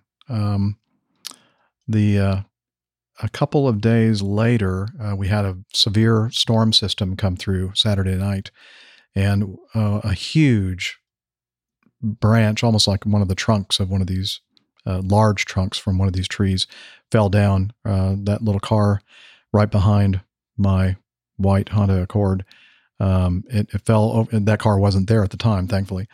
Fell right there. I have some slides of that as well that we'll look at here in a minute. But anyway, on Friday, I met up with, let me think. I should have probably written this down. Chris Ott is a listener to the show. I met up with Chris back in about 4 years ago in Madison. He drove from the Oshkosh area to Madison to meet up with me. And he said, "Hey, Jeff, I know that you're going to be up here for, a week and a half or whatever. And I'm part of this group of people at Central County Airport, just outside of Iola, Wisconsin, that meet up every Friday for lunch, like a lunch club fly-in kind of thing. And they meet every single Friday of the year except 2 religious holidays, one of them Christmas and the other Oshkosh." See what I did there? Religious holiday. But this was the Friday before Oshkosh began. And he said, why don't you drive up here and, I'll treat you to lunch. And I went, okay, great. So I went up there and we watched all these airplanes come in. It was like 30 something airplanes that flew in, most of them tail draggers with the big tires. But there were some other, regular high wing Cessnas and Piper Cherokees and that kind of thing that landed there. Grass field with several different runway orientations, and got to meet some of Chris's friends. And then I started. I had agreed to be a guest on the Plane Talking UK podcast later that day, which would have been 1:00 local time, Central Time, and I was concerned about having enough of an internet connection to be on their show. So we decided that it might be a better thing to go over to Chris's hangar, where he hangars his Beechcraft Sundowner in Clintonville, Wisconsin, and about a half an hour drive from where we were in Iola. And so we went over there, and I did a test on bandwidth from cellular towers. That was no good. And then I thought, hey, I have my Starlink dish in my trunk of the car, so maybe I can find a place with no obstructions and point it up at the sky, and maybe get enough internet to be on that on their show. So I did that, and it worked out great. It was the first test of my Starlink dish system in doing live streaming. So that worked out well. So thank you, Chris, for being my host and buying my double cheeseburger from Culver's while I got all set up in your hangar. That was a lot of fun. And then I headed back down to Oshkosh and met up with Hillel that evening. I just wanted to show this quick slide here. I was walking along, what's the name of the main drag in Camp Scholler? Shake, I think, drive. And I spotted this vehicle, this camper, this recreational vehicle, I guess, but I think it's made in Germany, and it's built on it looks like some kind of a military vehicle, all-wheel, all-terrain, all-everything kind of a vehicle that I thought, Miami Rick, this would be perfect for him if he ever got a camper or recreational vehicle. Pretty cool. I'm sure some people probably know what the heck this thing is called. But anyway, this is some pictures of the inside of the Central County Airport in Iola. Apparently one of their members was, I believe, a navigator. I'm not sure it was one of the crew members, a radio operator or a navigator on the Boeing 314, one of my favorite airplanes, as Captain Nick knows. And he did a wonderful plane tale about the, what is it called? The long way around, or the wrong way around, or something like that. And there was a book written about it too. Nick is gone, so he can't chime in. Anyway, great book written called, again, I think it's called the long way around, or something like that. When one of their the Pan Am Clippers was outside of Hawaii heading south when Pearl Harbor was attacked, and he pulled out a special instruction that he always carried with him in his uniform jacket that told them that, okay, well, we got to have the airplane back in at LaGuardia in New York, but you can't go the way you came. You have to keep going around the globe, all the way around the other world. It's a great book, and I'll try to remember to put a link to that book in the show notes.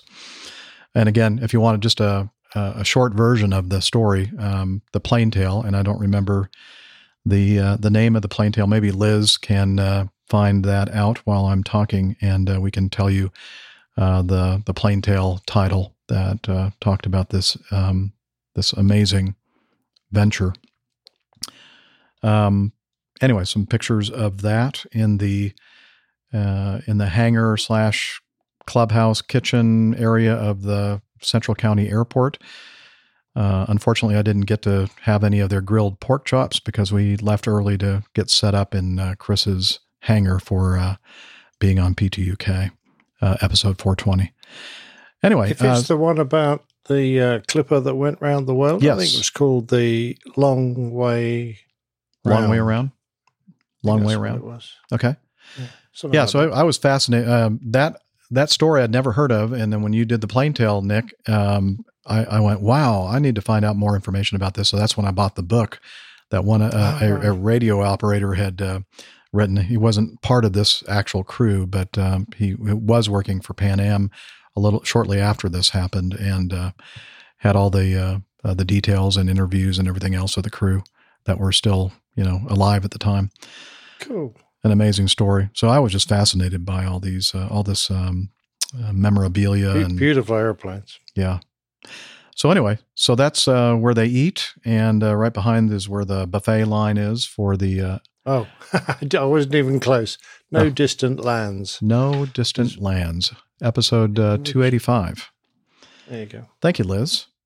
Okay, and later that evening, I went back to Oshkosh, and Hillel had flown in, I think the day before, or maybe earlier that morning, and so we met up and went to Wentz on the Lake, I believe was the name of the restaurant. Local fried lake perch is their specialty place, and enjoyed that meal with our good friend Hillel. And, so the next night we were at the something garage, starts with a P. I'm already forgetting all these names. Anyway, it was a local restaurant, bar and grill, a group of us from APGers. We got together there. And while we were there, this storm front came through. And when I got back to my campsite, basically where I'm standing taking this picture was about where my car was in that first photograph of the car and the tent. And I noticed there were some flashing lights and a lot of commotion going on. I'm thinking, what's going on here? And they said, yeah, this big giant tree branch fell down. And that tent that you see to the right was actually underneath this. And the owner of the tent was pulling it out, and it survived without a problem. He wasn't there at the time. He was at a brew pub or something. But his car took the brunt of the impact, and the whole front of his car was kind of crushed by this big tree branch. It was only, I'd say maybe 25 feet from where my tent was pitched. So I was lucky. Wow. And, here's my media credentials. I'm Jeff Nielsen, airline pilot guy, Podcase. I'm back, but I'm just going to join in and say that sounds somehow appropriate. We're all a bunch of podcases. Yeah. You know what? That's APG syndrome. You're a podcase. Mm-hmm. Yeah. some kind of a case. Anyway, the guy goes, "Oh, do you want me to like redo that and put podcasts?" I said, "No, nobody's going to look at it anyway, so it doesn't matter." Here's the Boeing. What do they call that? The Boeing Square or Boeing Plaza? Plaza. That's it. Thank you. Delta, sister airline of Acme, had one of their A330-900 Neos there, and bunch of Delta pilots who think they're really something. Man, they have huge heads and think more of themselves than they probably should. Were there on that stairwell there. And then right in front of the Delta jet is a 777, the tail end of a 777, and Boeing it uses it as a test bed or something like that, test various things. So there's Craig. I don't know if Craig is still with us in the live audience, but we were hanging out that day, and Craig noticed the back end of this brand new A330-900 Neo was leaking some kind of fluid. Leakage. Yeah, it was leakage from the tail. Ooh, that's never a good sign. But I figured it was hydraulic fluid, Skydrol or something coming out. Oh, and then I revealed my new company, Acme Aero, and introduced our new airplane there at the show. Nice. Yeah, like that. And then Laura Davis brought with her some beer, Diabolical India Pale Ale from Traverse City, Michigan. I believe it was Laura that gave me this, a 6-pack of that. What is that animal? Is it a rabbit with antlers? Yeah, probably a jackalope, I'm guessing. I don't know. Yeah, it was good beer. And it looks like you're enjoying a few. Yeah, maybe. So there were some listeners who came by, and Props and Hops on Monday night, the first day of the show, a big gathering of folks, and they give you free beer and free food. So of course, we're pilots. We got to hang out there. Here's a picture of Nick Camacho, his back, wearing his D-Day T-shirt, and he's taking pictures of his airplane back there in formation. And here's another one and another one. I just want to get a picture of Nick taking a picture of his the Betsy's Biscuit Bomber. That was a lot of fun. And then Wednesday we were able to, and thank you to Hillel. He actually took some time out of the bathroom to coordinate with Dick Kopinski of the media group at EAA to use their briefing room for episode 531, our live show. And that was before we started. That's Hillel helping to set up and get things together. And it was just some of the people that were there before we started the show. And I thought it was a pretty good turnout, don't you, Nick Camacho Man? I think so. And there's Hillel, of course, typical in the bathroom. Still in the bathroom. Just poking his head out for a moment, just to let us know that he was there and ready to do his part in the show. Solid effort by him, though, for still finding a bathroom that had running water. Yeah, on the that grounds. is a trick. That is a trick. Good work. It's a fancy porta potty there. Yeah, it's nice to see him in the men's for a change as well. Yeah. Well, he screwed up because the right next door, that's the door to the women's side of the thing. Anyway, we also on Thursday, again, Hillel coordinated this. We did he coordinated the efforts to do this memorial brick for Glenn Towler, the mayor of Oshkosh, born 25 July 1966. He flew west on 12 May 2022. I'm reading the brick. AirVenture was his favorite place on Earth. He came to this spot from New Zealand to be with his once-a-year friends. Osh won't be the same without him. And then hashtag Osh forever, Glenn out. He always ended his audio feedback with those words. And so we found the brick and met. That was a thing that Glenn always did. He got everybody together at 10:30 on Thursday of the AirVenture week in front of the Brown Arch. And that's where his brick is located. And the local Adventure Today or AirVenture Today newspaper sent out a photographer and took a picture of us and a little bit of information about Glenn there. and that was cool. That's really nice that they very, very honored much him so. that way. There's a picture. I noticed something here in this group picture. Everybody's like pretty close together. And then like me, I'm thinking, well, I took a shower that morning. I don't think I stunk that bad. Yeah. You found running water? But I think they're just keeping. Did you really? Wait. What's that voice I hear? I hear a new voice. What did you say, Miami Rick? I'm sure it was something very nice. What did you say?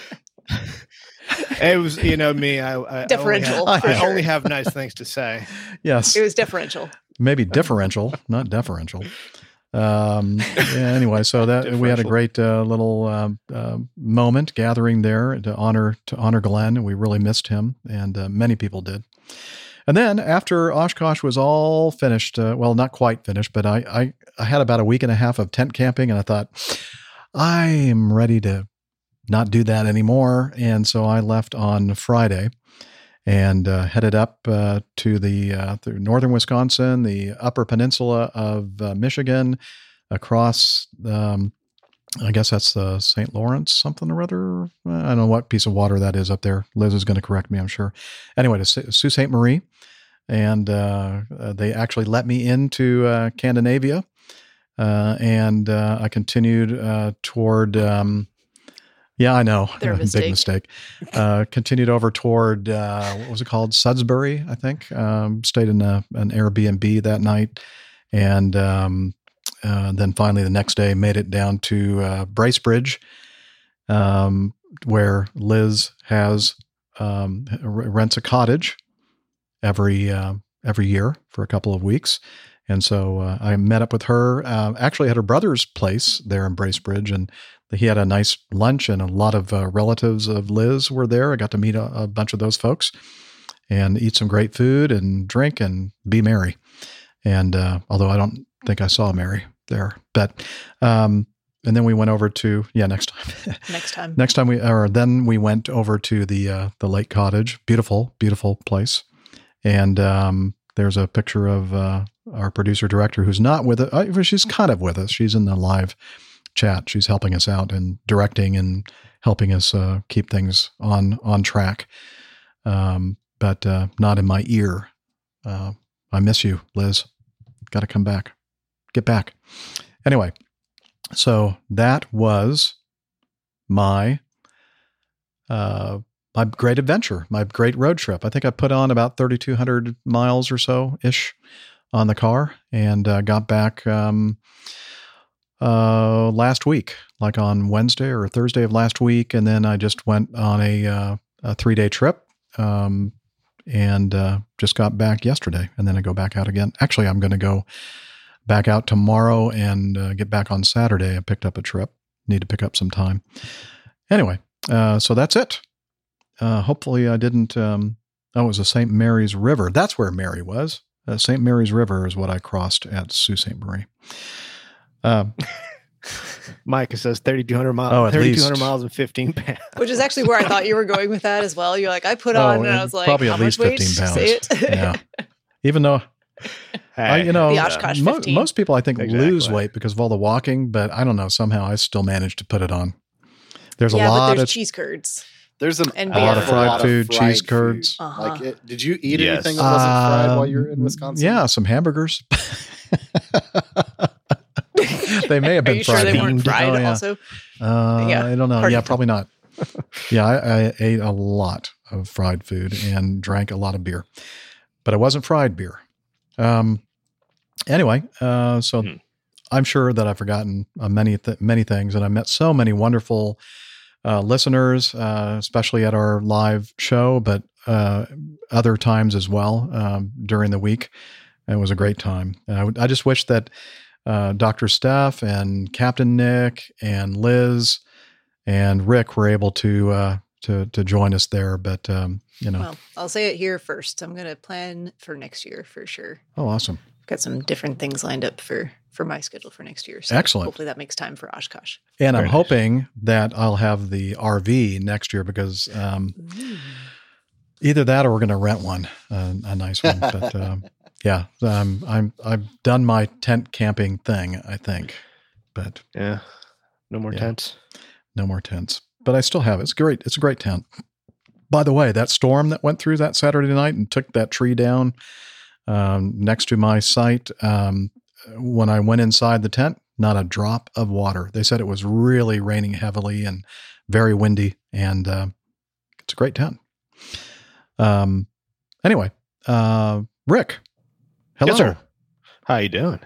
Great. Like to apologize for joining late. I had to go drop off Kaya's mom at the airport, and it's a little bit of a drive over and a little bit of drive back. Caught the tail end of that great rush hour traffic. So, but hey, made it. Good. Glad you did. Yeah. Glad you did. Mm-hmm. Let's see. We have probably just under an hour remaining, so we'll go ahead. Any quick updates on what you've been up to, Rick? Not really. Just flew a bunch of Cincinnati, Miami trips last couple of days. Very active weather between South Florida and and the Cincinnati area. Oh man, had to deviate as far west as I guess Louisville, and some other occasions as far east as I don't know, but interesting dealing with with all this weather. I'm looking forward to things kind of weather. I'm pretty sure. That's and trying to get home the other day was a little tricky as well because of so we basically had to outrun this front coming into Cincinnati, and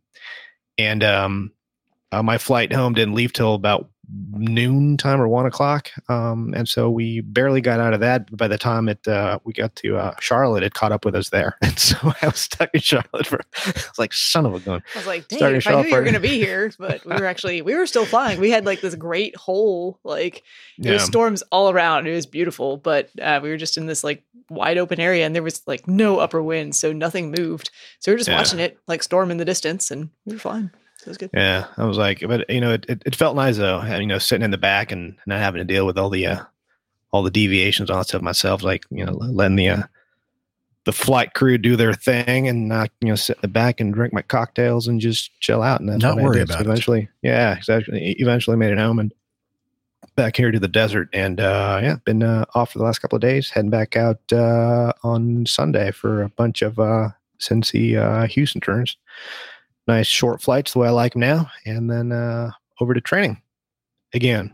So why don't you just never mind? Seems like I did my LDS training, my large display system, or the Latter Day Saints. Yeah, you're a Mormon now. Training. Okay, cool. Exactly, right.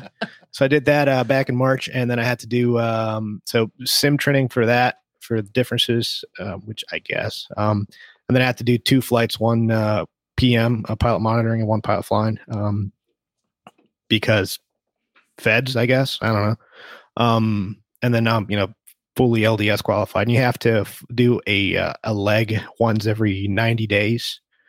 If you let 90 days expire, then you have to sit through the CBT, the computer based training for it. That gives you an extra 90 days. And if you don't fly the thing for 6 months, then you have to go back to the sim and do it again. So I don't know, whatever. So yeah, but now I have to do my actual recurrent training, proficiency training here in September, which lines up with my medical exams, which I now have to take every 6 months because, flight level 400 on all. And and that's that. All right. Yeah. Very good.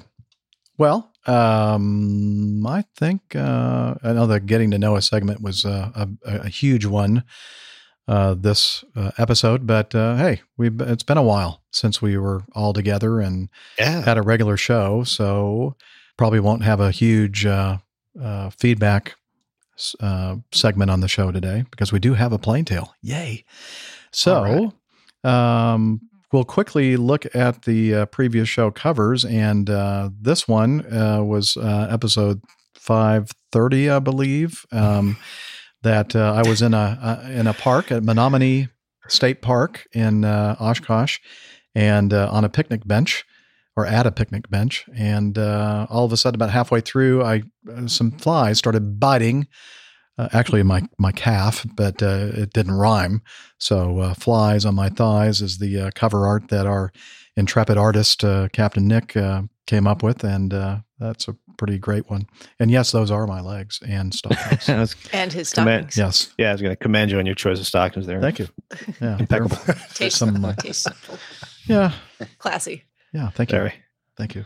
It's the second time we've seen you in stockings. I know. That's true. Yeah. It's, I have quite a wardrobe.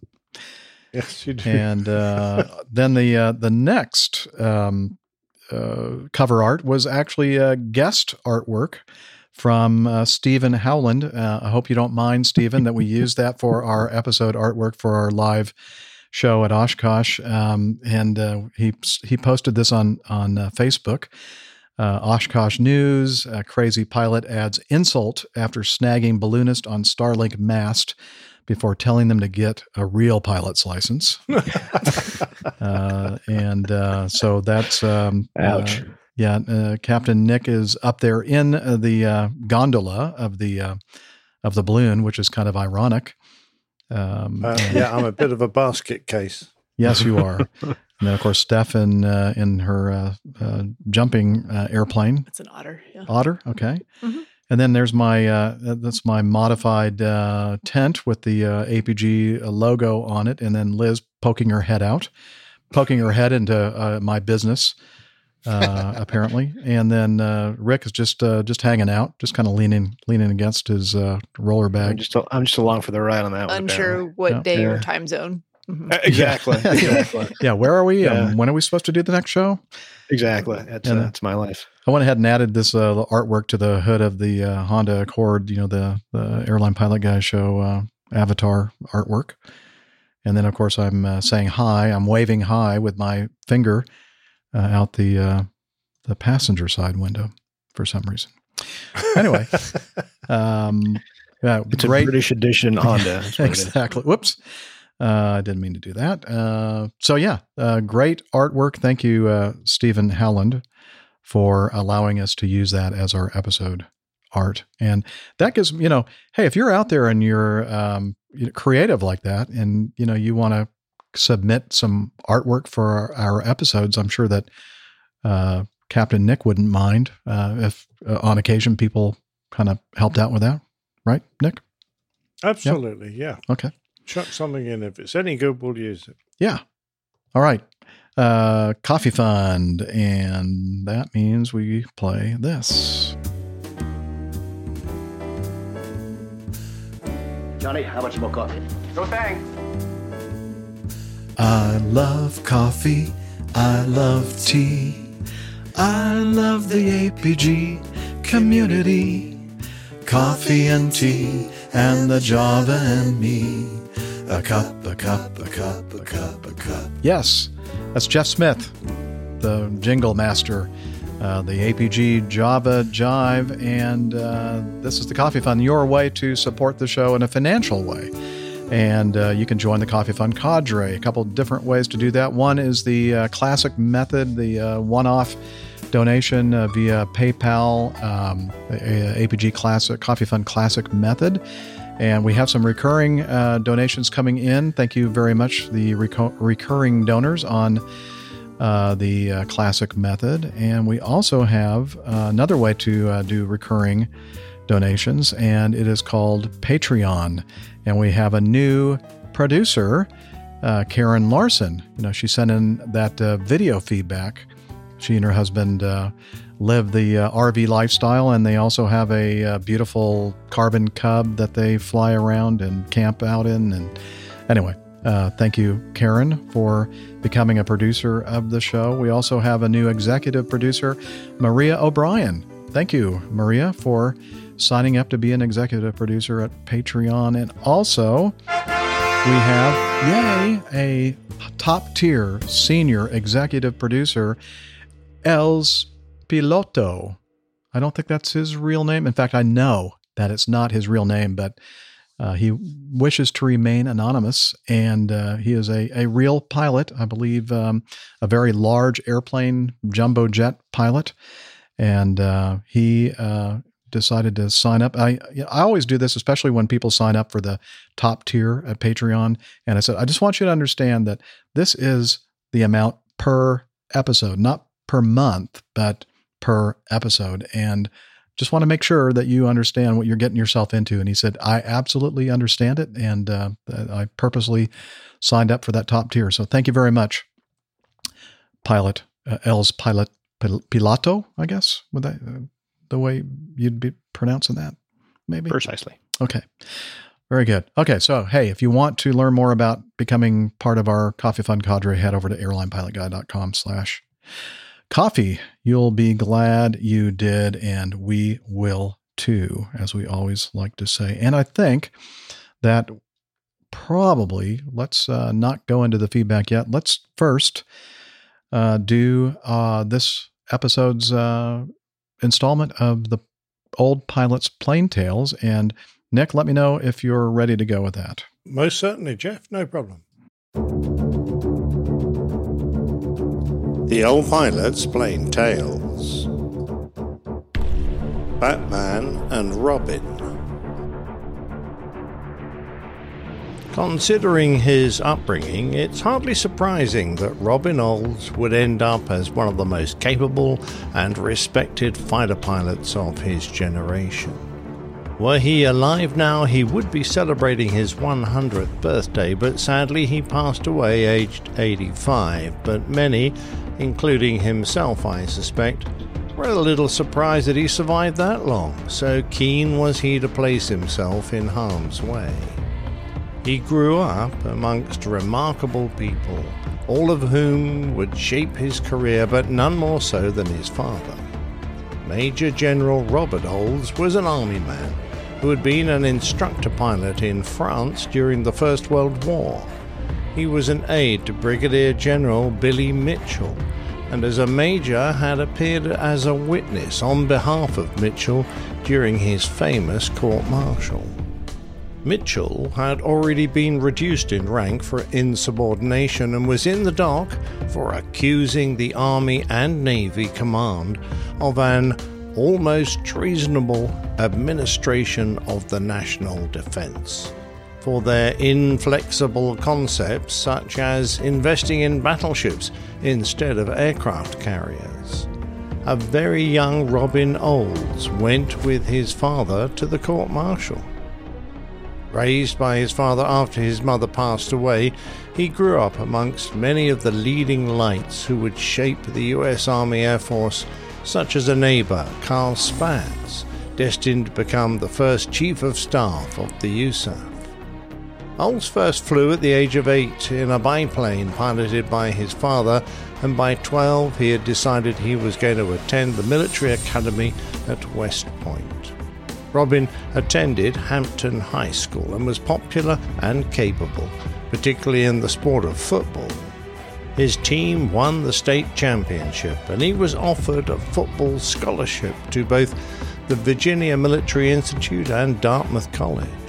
Instead, he chose to attend a prep school for military academies, and at the age of 17, when Germany invaded Poland, he tried to join the Royal Canadian Air Force so that he could go to England to fly and fight. His father refused to endorse his application, so his education continued with him joining West Point in 1940. His time there was interrupted by the Japanese attack on Pearl Harbor, which saw him complete his flying training at the Spartan School of Aeronautics, before returning in the hope of graduating early so that he could see action in the war. In the meantime, he continued to play football to a very high level, being named Lineman of the Year and Player of the Year by notable commentators, and he was eventually enshrined in the College Football Hall of Fame. Robin completed his advanced flying training in 1943 and was presented his wings by none other than General Hap Arnold, and graduated in the summer of that year. He completed a conversion course onto the P-38 Lightning, and after his promotion to lieutenant, he became a founding member of the newly activated 434th Fighter Squadron. Early the following year, with some 650 hours flown, Olds and his squadron arrived at RAF Wattisham in England, eager to contribute to the Allies' efforts to end the Second World War. Olds made his mark with his ground crew, helping them to service and then polish his aircraft, named Scat-2, to improve its speed. In short order, he was made a flight leader, and later on he would lead the entire squadron. Old's first 2 kills came in August that year, whilst escorting a bomber group attacking the port city of Wismar, and only a week later he became an ace, adding 3 more kills to his tally. His flight had encountered a large formation of 40 to 50 Messerschmitt Bf-109s flying in loose V formations. For 10 minutes he manoeuvred his flight undetected until they had climbed above the enemy, whereupon he jettisoned his wing tanks and engaged. Closing in on one of the German fighters, he fired when, without warning, both of his engines stopped. Now a glider, he continued to fire, seeing hits in the fuselage and watching a cowling detach, fatally damaging the 109 before diving away to work out what the problem with his aircraft was.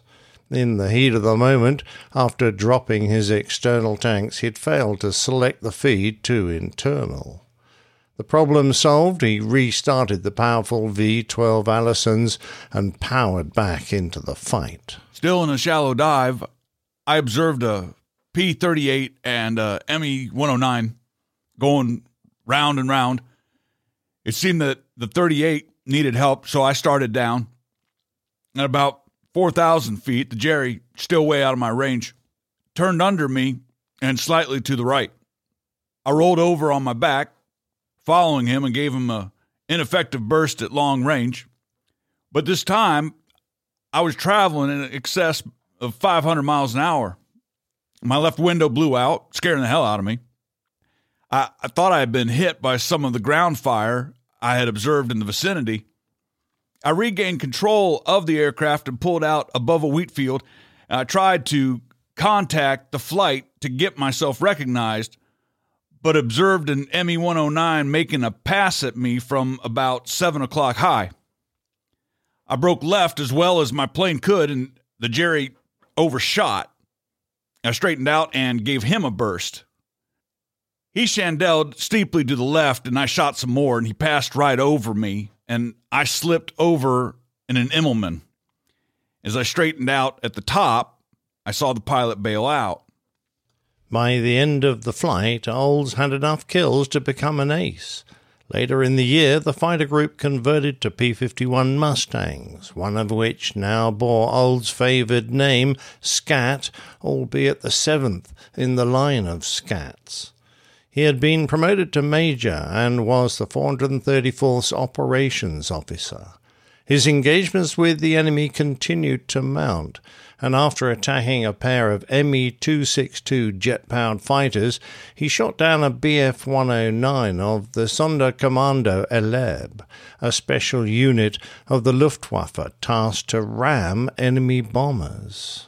In addition to escort duties, Olds undertook airfield attacks and was credited with 11.5 aircraft destroyed on the ground. Risks came with these missions, and in one such attack he was the only aircraft out of 5 to make it home, and that was with a badly damaged machine. He had large holes in his flaps and wing on one side, and if he slowed, the aircraft wanted to roll upside down. As a result, he landed Scat-6 at high speed, and how the aircraft and he survived the careening, bouncing, and juddering ride down the length of the field he never knew. At the age of only 22, only 2 years out of West Point, Robin Olds was promoted again and given command of his own squadron. He had 13 confirmed kills and the only pilot to become an ace on both the Lightning and the Mustang. He was twice awarded the Silver Star for valor in combat. When peace returned, Olds returned to West Point as an assistant football coach, but found himself resented for his rapid promotion and his plethora of combat decorations. He could see that the future of military aviation lay in the new generation of jet fighters, So he managed to get a transfer to March Field in California to fly in the very first P-80 Shooting Star Squadron. Peacetime flying didn't have the same edge to it as combat operations, so before long he'd helped to form an aerial aerobatic demonstration team led by Lieutenant Colonel Pappy Herbst. They formed a two-ship aerobatic routine that toured the United States, thrilling the crowds wherever they went.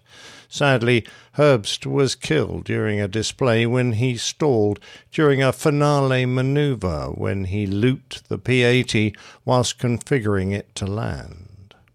Robin Olds must have chaffed at flying in a peacetime Air Force as he gained a reputation for butting heads with senior officers, many of whom he saw as more interested in promotion than the needs of a fighting force. Perhaps as a result, he was posted to England as part of the Royal Air Force's exchange program to take command of No. 1 Fighter Squadron, the RAF's oldest and most prestigious unit with a history that stretched back to 1878, and a motto in Omnibus Princeps, first in all things, where he flew the Gloucester Meteor. He was the very first foreign officer to command an RAF squadron in peacetime.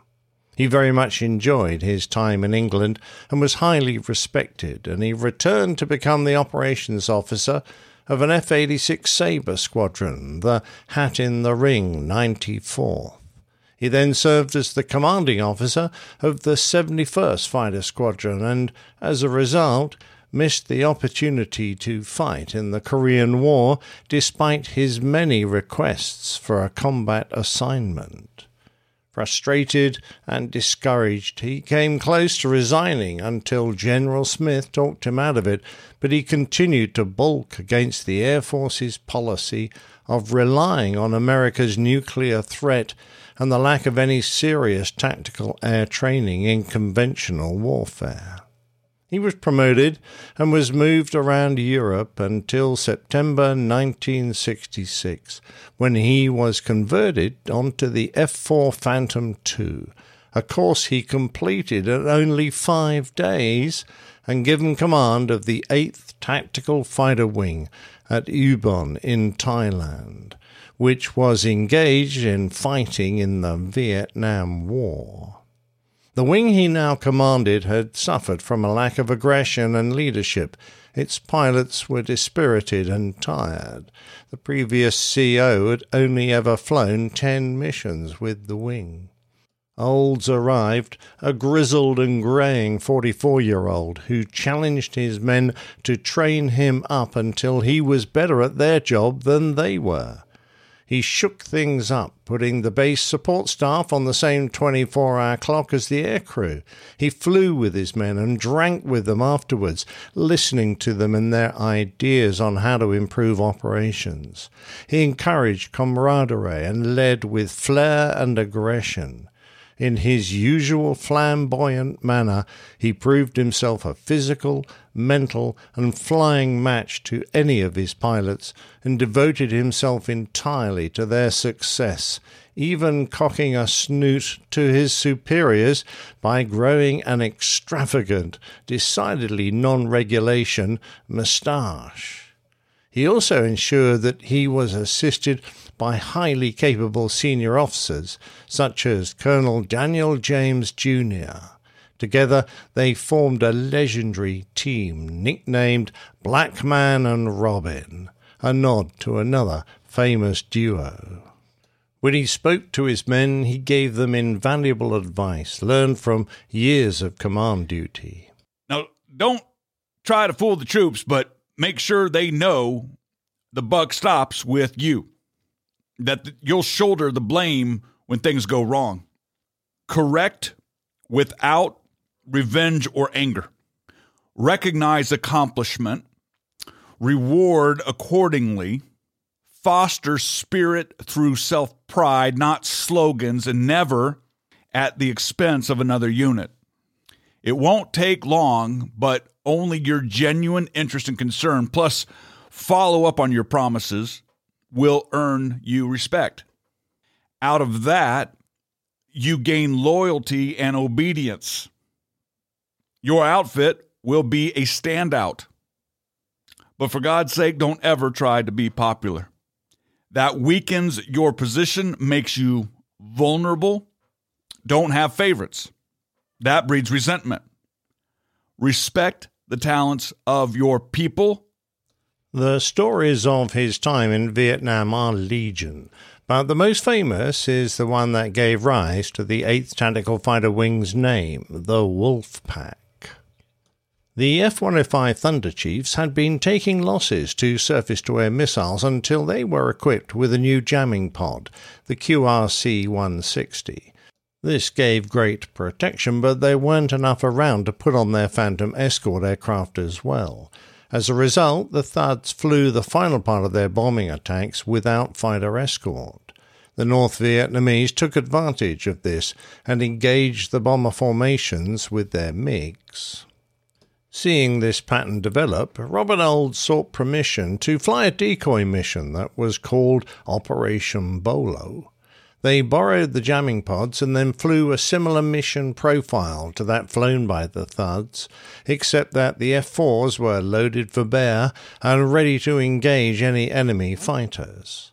The bogus strike force arrived over the target area with Olds leading, and as they passed over the MiG-21 base for a second time, MiG started popping up through the overcast cloud in an attempt to bracket the American fighters.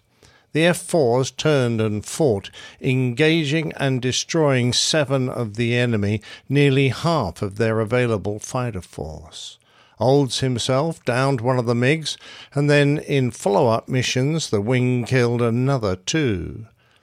In May 1967, Olds destroyed another MiG-21 over Phu Quyen, and 2 weeks later 2 more in what was described as a vengeful chase after they shot down his wingman during a large dogfight.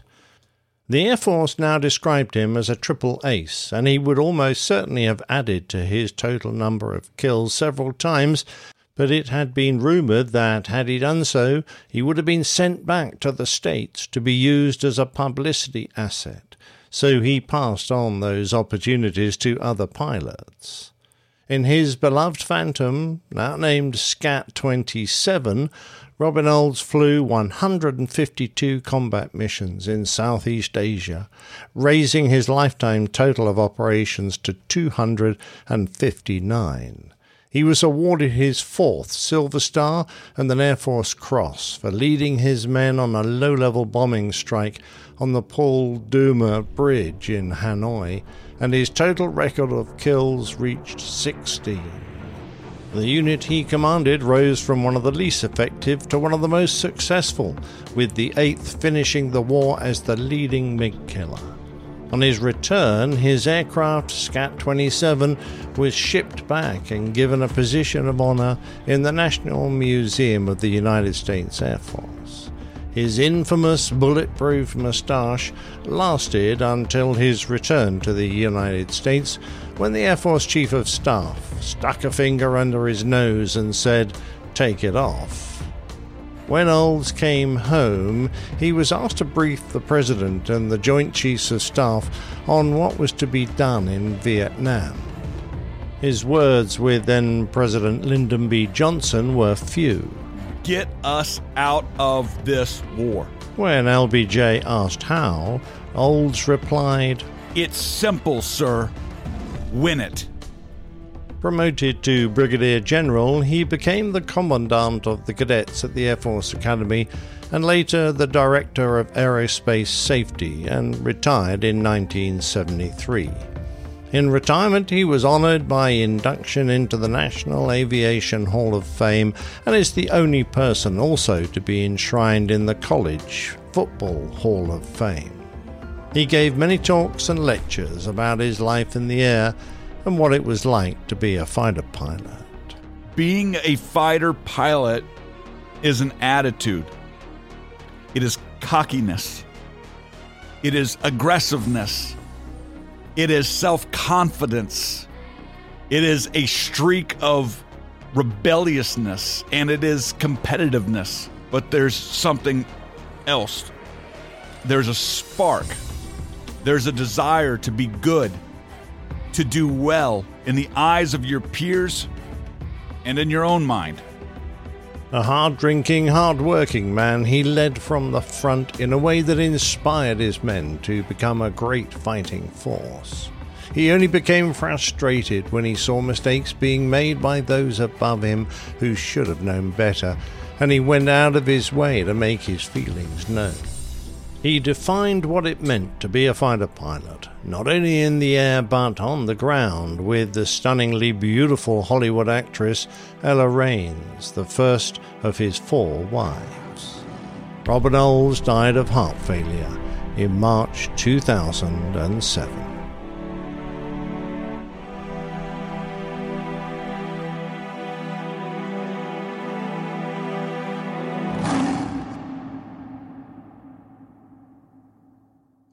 Wow. Nice.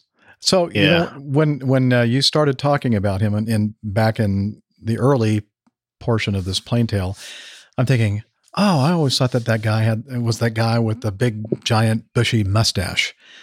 I didn't realize that it turns out it really was him, just later in his life. Where was his mustache way back then?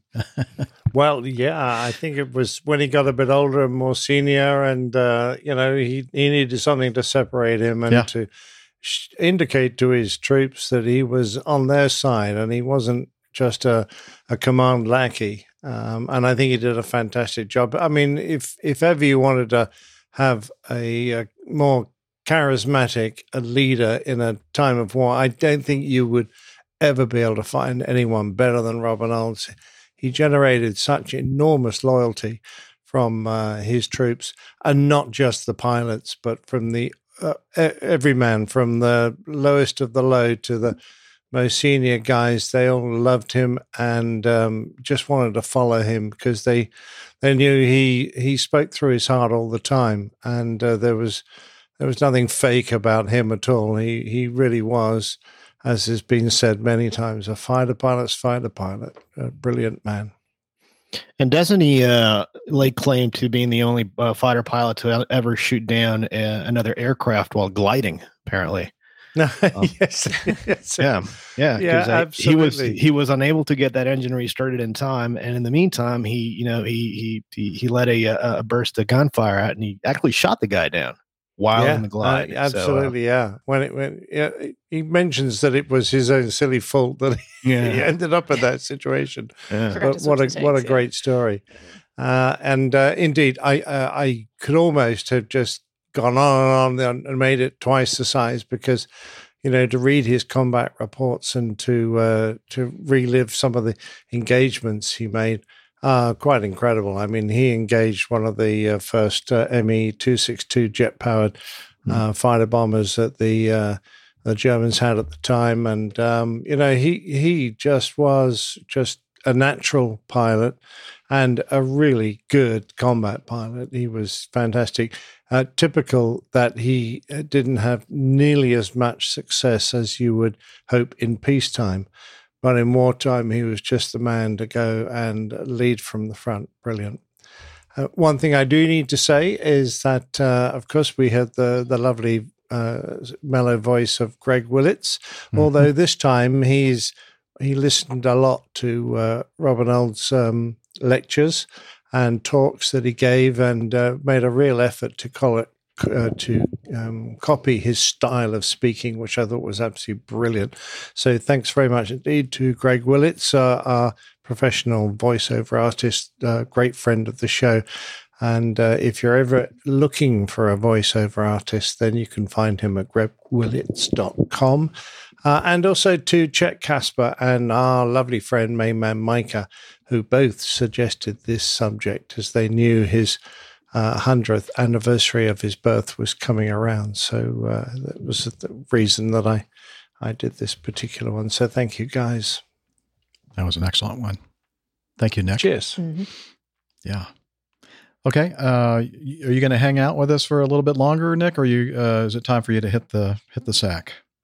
If you've got something that you need me for, I'll happily hang around for one or two, but otherwise I think I'm probably going to let you guys finish up. Kind of finish up the show. Yeah, I don't know that there's anything specific that would be require you to make any commentary. So, okay, in that case, yeah, I'm going to leave you to it. Love you and leave you. And I'm happy to do a Boing on the Head as the next show title. Okay. Or this show title, I should say, the next show art. Okay. So if you don't mind me doing that, No. I'm just going to go It's for legitimate. It's Yeah. legitimate. It happens. Absolutely. Yeah. Of course, if something happens that's funnier, then please let me know. Now remember, it was a Can't- tug driver that got the Boeing on his head. Just to, Can't argue with that one. Absolutely. Yeah. Absolutely. Yeah. All right, brilliant. And All right. I'll catch you next week, everybody. All right. All right. See you next Take care, Nick.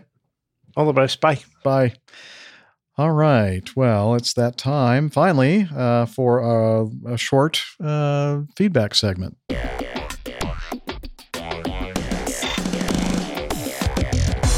Captain, incoming message.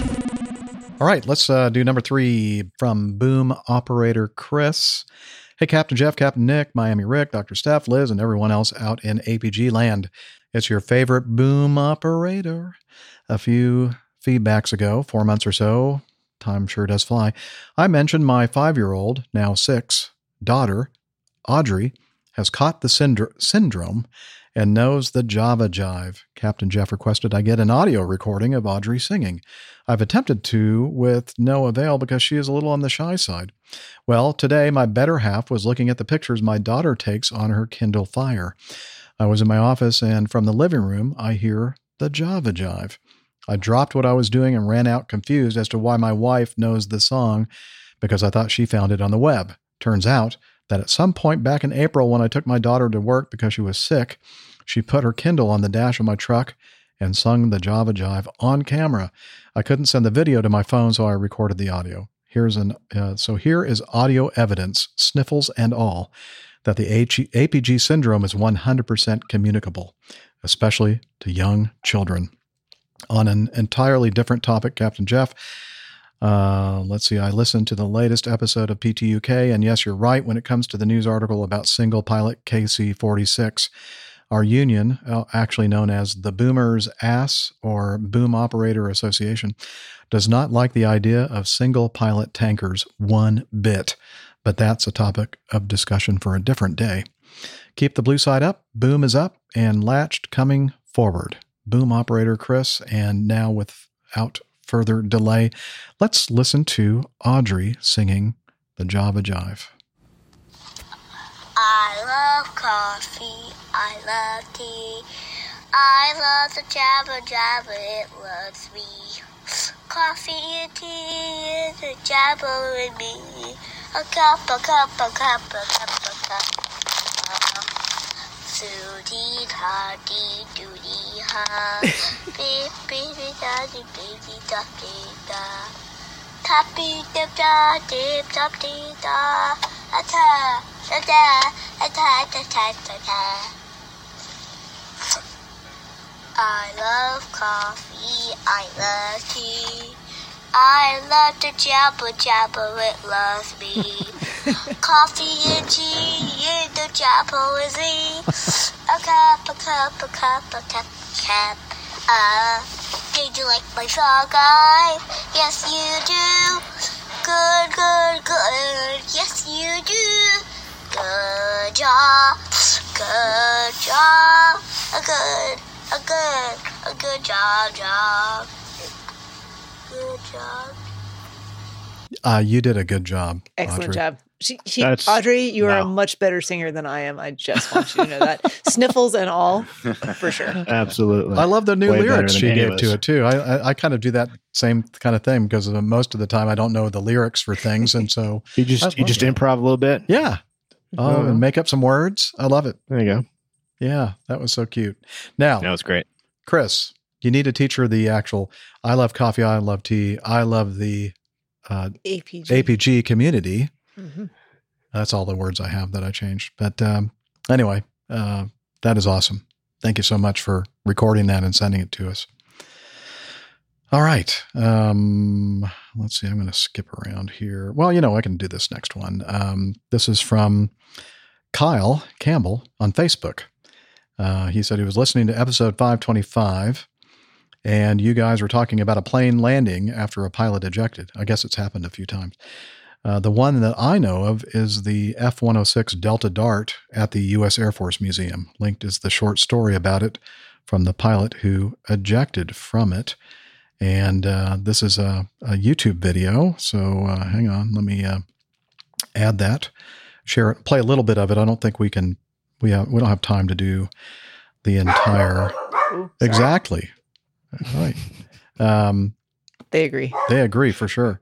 She goes, yeah, we don't have time for that. We got to eat. Okay, here we go. Open and boom, add to stream. Someone named it the Cornfield Bomber, and not being a bomber and not being in a cornfield, it's interesting that it was named that. I don't know who named it that, how it got that name. It should be the Wheatfield Fighter, but I guess it sounds a little catchier, I guess, to be the Cornfield Bomber.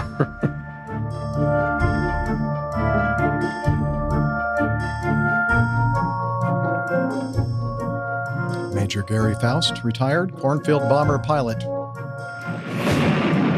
We were to take off as a flight of 4. We actually ended up as a flight of 3 because one airplane aborted. I had my wingman, which was Major Jim Lowe at the time. The other member was Tom Curtis. He was also a major. He was to be the opponent. We flew slightly north of Mauston. I was coming in at approximately 40,000 feet. As it turned out, my opponent was lower. We met. We got into a vertical scissors at the time. And very shortly thereafter, the aircraft went into a post-stall gyration during a high-speed rudder roll and immediately went into a left-hand turn flat spin. It remained in that spin as I was going through the maneuvers, the emergency procedures to recover. It did not recover.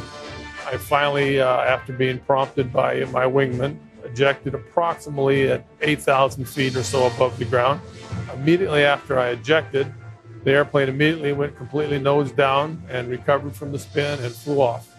Flew off a number of miles away and landed by itself in a little town by the name of Big Sandy.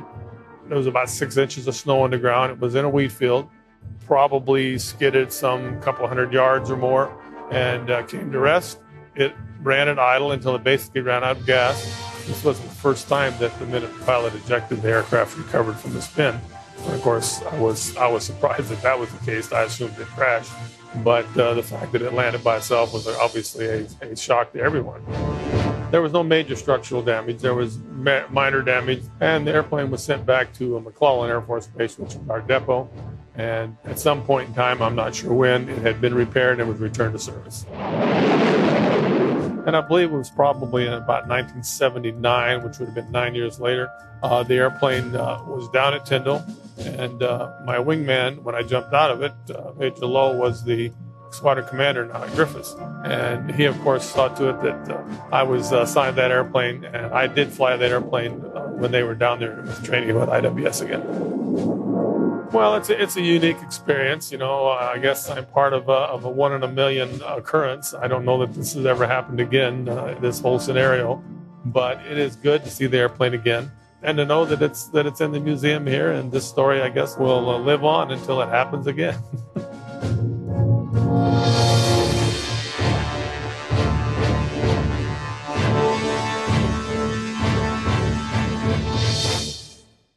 That's crazy. Yeah. I didn't know that story. Yeah, it's an interesting story. So I don't know. 8 times out of 10, just leave the airplane alone and it'll recover by itself. I guess. That's actually true. Hello? What happened? That's actually true. And quit saying bad things about me. I know you were. Again. We can't hear him. Can someone relearn Jeff how to use the StreamYard? Hi, you're here. Hello, Jeff. Thank you for you just made comedy gold. I'm no kidding. I'm glad that people are able to laugh. Whistle? Glad you guys are able to get a laugh off of all the foibles today. Hey, I need these laughs. That's what I'm here for. Apparently, on this trackpad, if you do something quickly with a couple finger swipe, you get ejected. That I normally do. You get you get ejected. That's the first time that I've ever done that. And I'm It's thinking, all right. wait a minute. We landed this podcast, and then now you're back to Oh, for us. man. So many Well, we're parallels. still broadcasting, though. That's the good thing. We are. I That's a didn't- good thing. All I did was eject myself. Speaking of ejections, like the video that we just watched and listened to. So go on with what you were saying. I never heard about that story. It's pretty amazing, but you're right, Rick. I think I never tried it, but in the T-37, when you put it into a spin, we had this very long and complicated procedure, boldface to perform to recover from the spin. And a lot of us thought that, if we probably just let go of everything, it'd probably just on its own recover from the spin. We were guessing, but yeah, I mean, a lot of variables and, CG position, wing loading, aspect ratio, a lot of things, but that's why I wasn't kidding. 8 times out of 10, you leave the thing alone. It'll just, and I'm reading, Mike Collins's Carrying the Fire book. And he talks about that same procedure on T-38s where you just leave it alone. The thing flies itself out. So when I went through spin training, T-38, the acronym PRAY was also just, if you can't remember what PRAY stands for, just pray and let go of everything, and the aircraft will probably recover itself. Prayer works. Prayer works. Yeah, it does. Most of the time. Yeah, Okay. the Luscombe will fly out of a spin in like one turn. Right. That's, Wow. I'm sure, among the many similar characteristics between the Luscombe and the F-106. Yes, We won't go just into one all of that many. here. Very similar aircraft, yes. Yeah. They both That is like a highly Well- a very aggressively swept wing Delta Dart canard configuration. That's a weird configuration airplane. Mhm. It's not run of the mill. Common. Yeah. No. Yeah. Nope. Well, you know what, folks? I wanted to save this toward the end of the show because I thought it would be fitting to mention that. Well, hang on. Let me play this. Got to play this. The Adventures of Ivor and Tarquin.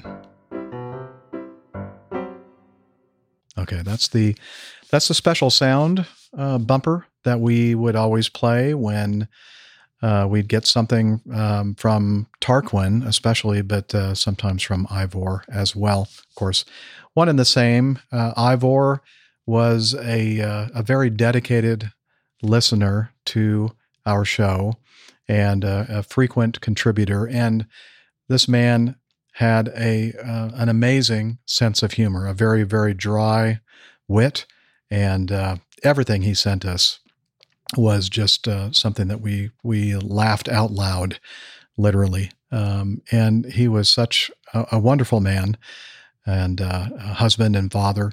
And we learned, what was it, last week or the week before? End of last week or over the weekend. Yeah, something along those relatively lines. recent. Somebody saw a posting from Ivor's wife that he had just suddenly passed away from a heart attack, I believe. And is that right, Steph? Cardiac cause of some Yeah, sort. Yeah. some cardio thing. And I was just in shock, honestly. When I saw that, I thought this has got to be somebody, joking around with us. Maybe it was Ivor himself joking around, because that's the sort of thing he'd probably do. But it was not a joke. He passed away, and Ivor, if you're hearing us right now, we love you, and we really miss you, and we'll continue to miss you for quite some time. And luckily, your humor is present in all of all the episodes that you sent in feedback in the past on the Airline Pilot Guy show. And thank you for adding some levity to this sometimes very challenging, frustrating world that we live in now. And we're just going to miss you, Ivor. So and our prayers and thoughts go with Ivor's wife and family, and for the really, really great loss. I don't know if anybody else wants to say anything. No, I don't think I can say it any better than you just did, Jeff. But, he frequently brought Taco and Truman into the commentary he made about me, and they're here with me now. So from all of us, we're raising a glass to Ivor. Yeah. Okay. Oh, well, man. Yeah. I really don't know what to say. That's just, I guess, part of life, and we've lost so many in the last year to two, that, were very big parts of the aviation podcasting world. And as somebody commented when we heard of this tragic loss of Ivor just recently, it was like, okay, that's enough, no more, and at least for 2022. So, but that's why we're together as a community, to kind of help each other through these kind of things, and not take for granted, our relationships with each other. Here. Yep. Absolutely. Very true. Okay. With that, who knows how long we've been running today. We've had several technical glitches and human error, but you know what? I'm sure I feel Ivor would have something very pithy to say about it. I'm sure he would. I think that this will be a good time to wrap up the show. And we'll do that as we always do by mentioning that we do have a website, airlinepilotguy.com, where you can learn about the crew and at least the state of the crew about a year ago. Or longer, and the community calendar, and we have merchandise, and we have the APG library, and we have what else? More information about each of the plane tales. By the way, Captain Nick, if you're listening to this, I'm kind of behind on putting those things up there, so it's not his fault, it's mine. So I'll try to catch up with that. And so much more on that website. So check it out again, airlinepilotguy.com. We're also on social media. Steph, why don't you tell us about that? If websites are too difficult for you, you can head to your favorite social media platform. We're on Twitter. Probably don't have those overlays ready to go because Liz try isn't to do here. that if you want. It doesn't matter. I think everyone knows how to find Twitter at this point. And if you don't, welcome to 2022. We are at APG Crew, and you can find our individual Twitter handles pinned to the top of that page. We're also on Facebook. That's facebook.com/airlinepilotguy. That's the feedback. I'm sorry. Yeah. Let's start with email an F. if you wanted that. That's fine. That's fine. They know where to What's find this us one there over too. here? Oh, it's Facebook. If you do want to leave feedback, that's There we go. feedback@airlinepilotguy.com. Instagram, we're APG Crew there as well. And for the hardcore folks, the ones who really want to be involved in all things APG, you're looking for Slack. And I'll let Hillel remove himself from the bathroom to enlighten us on Slack. There we go. I hear the shower running. Hey, Hillel. Hello. Can you do some Slack? All right, come on over here. Come on, tell us about Slack. APG listeners, please join us on our Slack team. Slack is a communication, coordination, and sharing platform that works on your mobile, laptop, or browser. On Slack, we share news and ideas, we suggest episode and Plain Tales topics, we plan events and meetups. To get into the Slack team, please email me at slack@airlinepilotguy.com. That's SLACK, Sierra Lima Alpha Charlie Kilo @airlinepilotguy.com. Or send me a tweet with your preferred email address to @Hillel, and I'll send you an invitation. That's Hillel, spelled Hotel India 11 Echo 1, and see you in Slack. Okay, thank you, Hillel. Thanks, Hillel. Fire in the hole! Oh, careful. Yeah. Maybe shut that door. I don't know. Maybe you should take a shower again. Turn the fan on. I'm still not sure why we're not selling loofahritos and like epaulet bathrobes, because I think those would be hot sellers. Okay. That would be. Why don't you get right on that stuff? What was the first one? Loofahritos? Yeah. There's a not loofah-burrito Loofahritos. Tiny little No, look hulks. at his head. It's like, is that a burrito or a loofah? It's really unclear to me. I know I'm it's not that. sure if he just needs a shower burrito or if he's gonna like exfoliate. I'm not sure. All right. Well, as always, Hillel, You help us out so much, and especially each and every week by hogging the bathroom. And finally, we'd like to thank Liz Piper, who, believe it or not, was with us in the live audience. And she was doing her darndest to direct us from there, even though she wasn't in my ear directly in the control room. Yeah, whatever. Freudian slip. Okay. And with that, we just need to end this thing. Let's just say thanks for listening.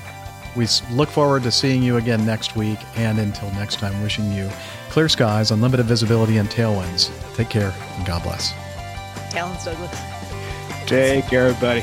Keep the blue side up. Yeah, he's up in the sky. It's the airline pilot guy. Good day.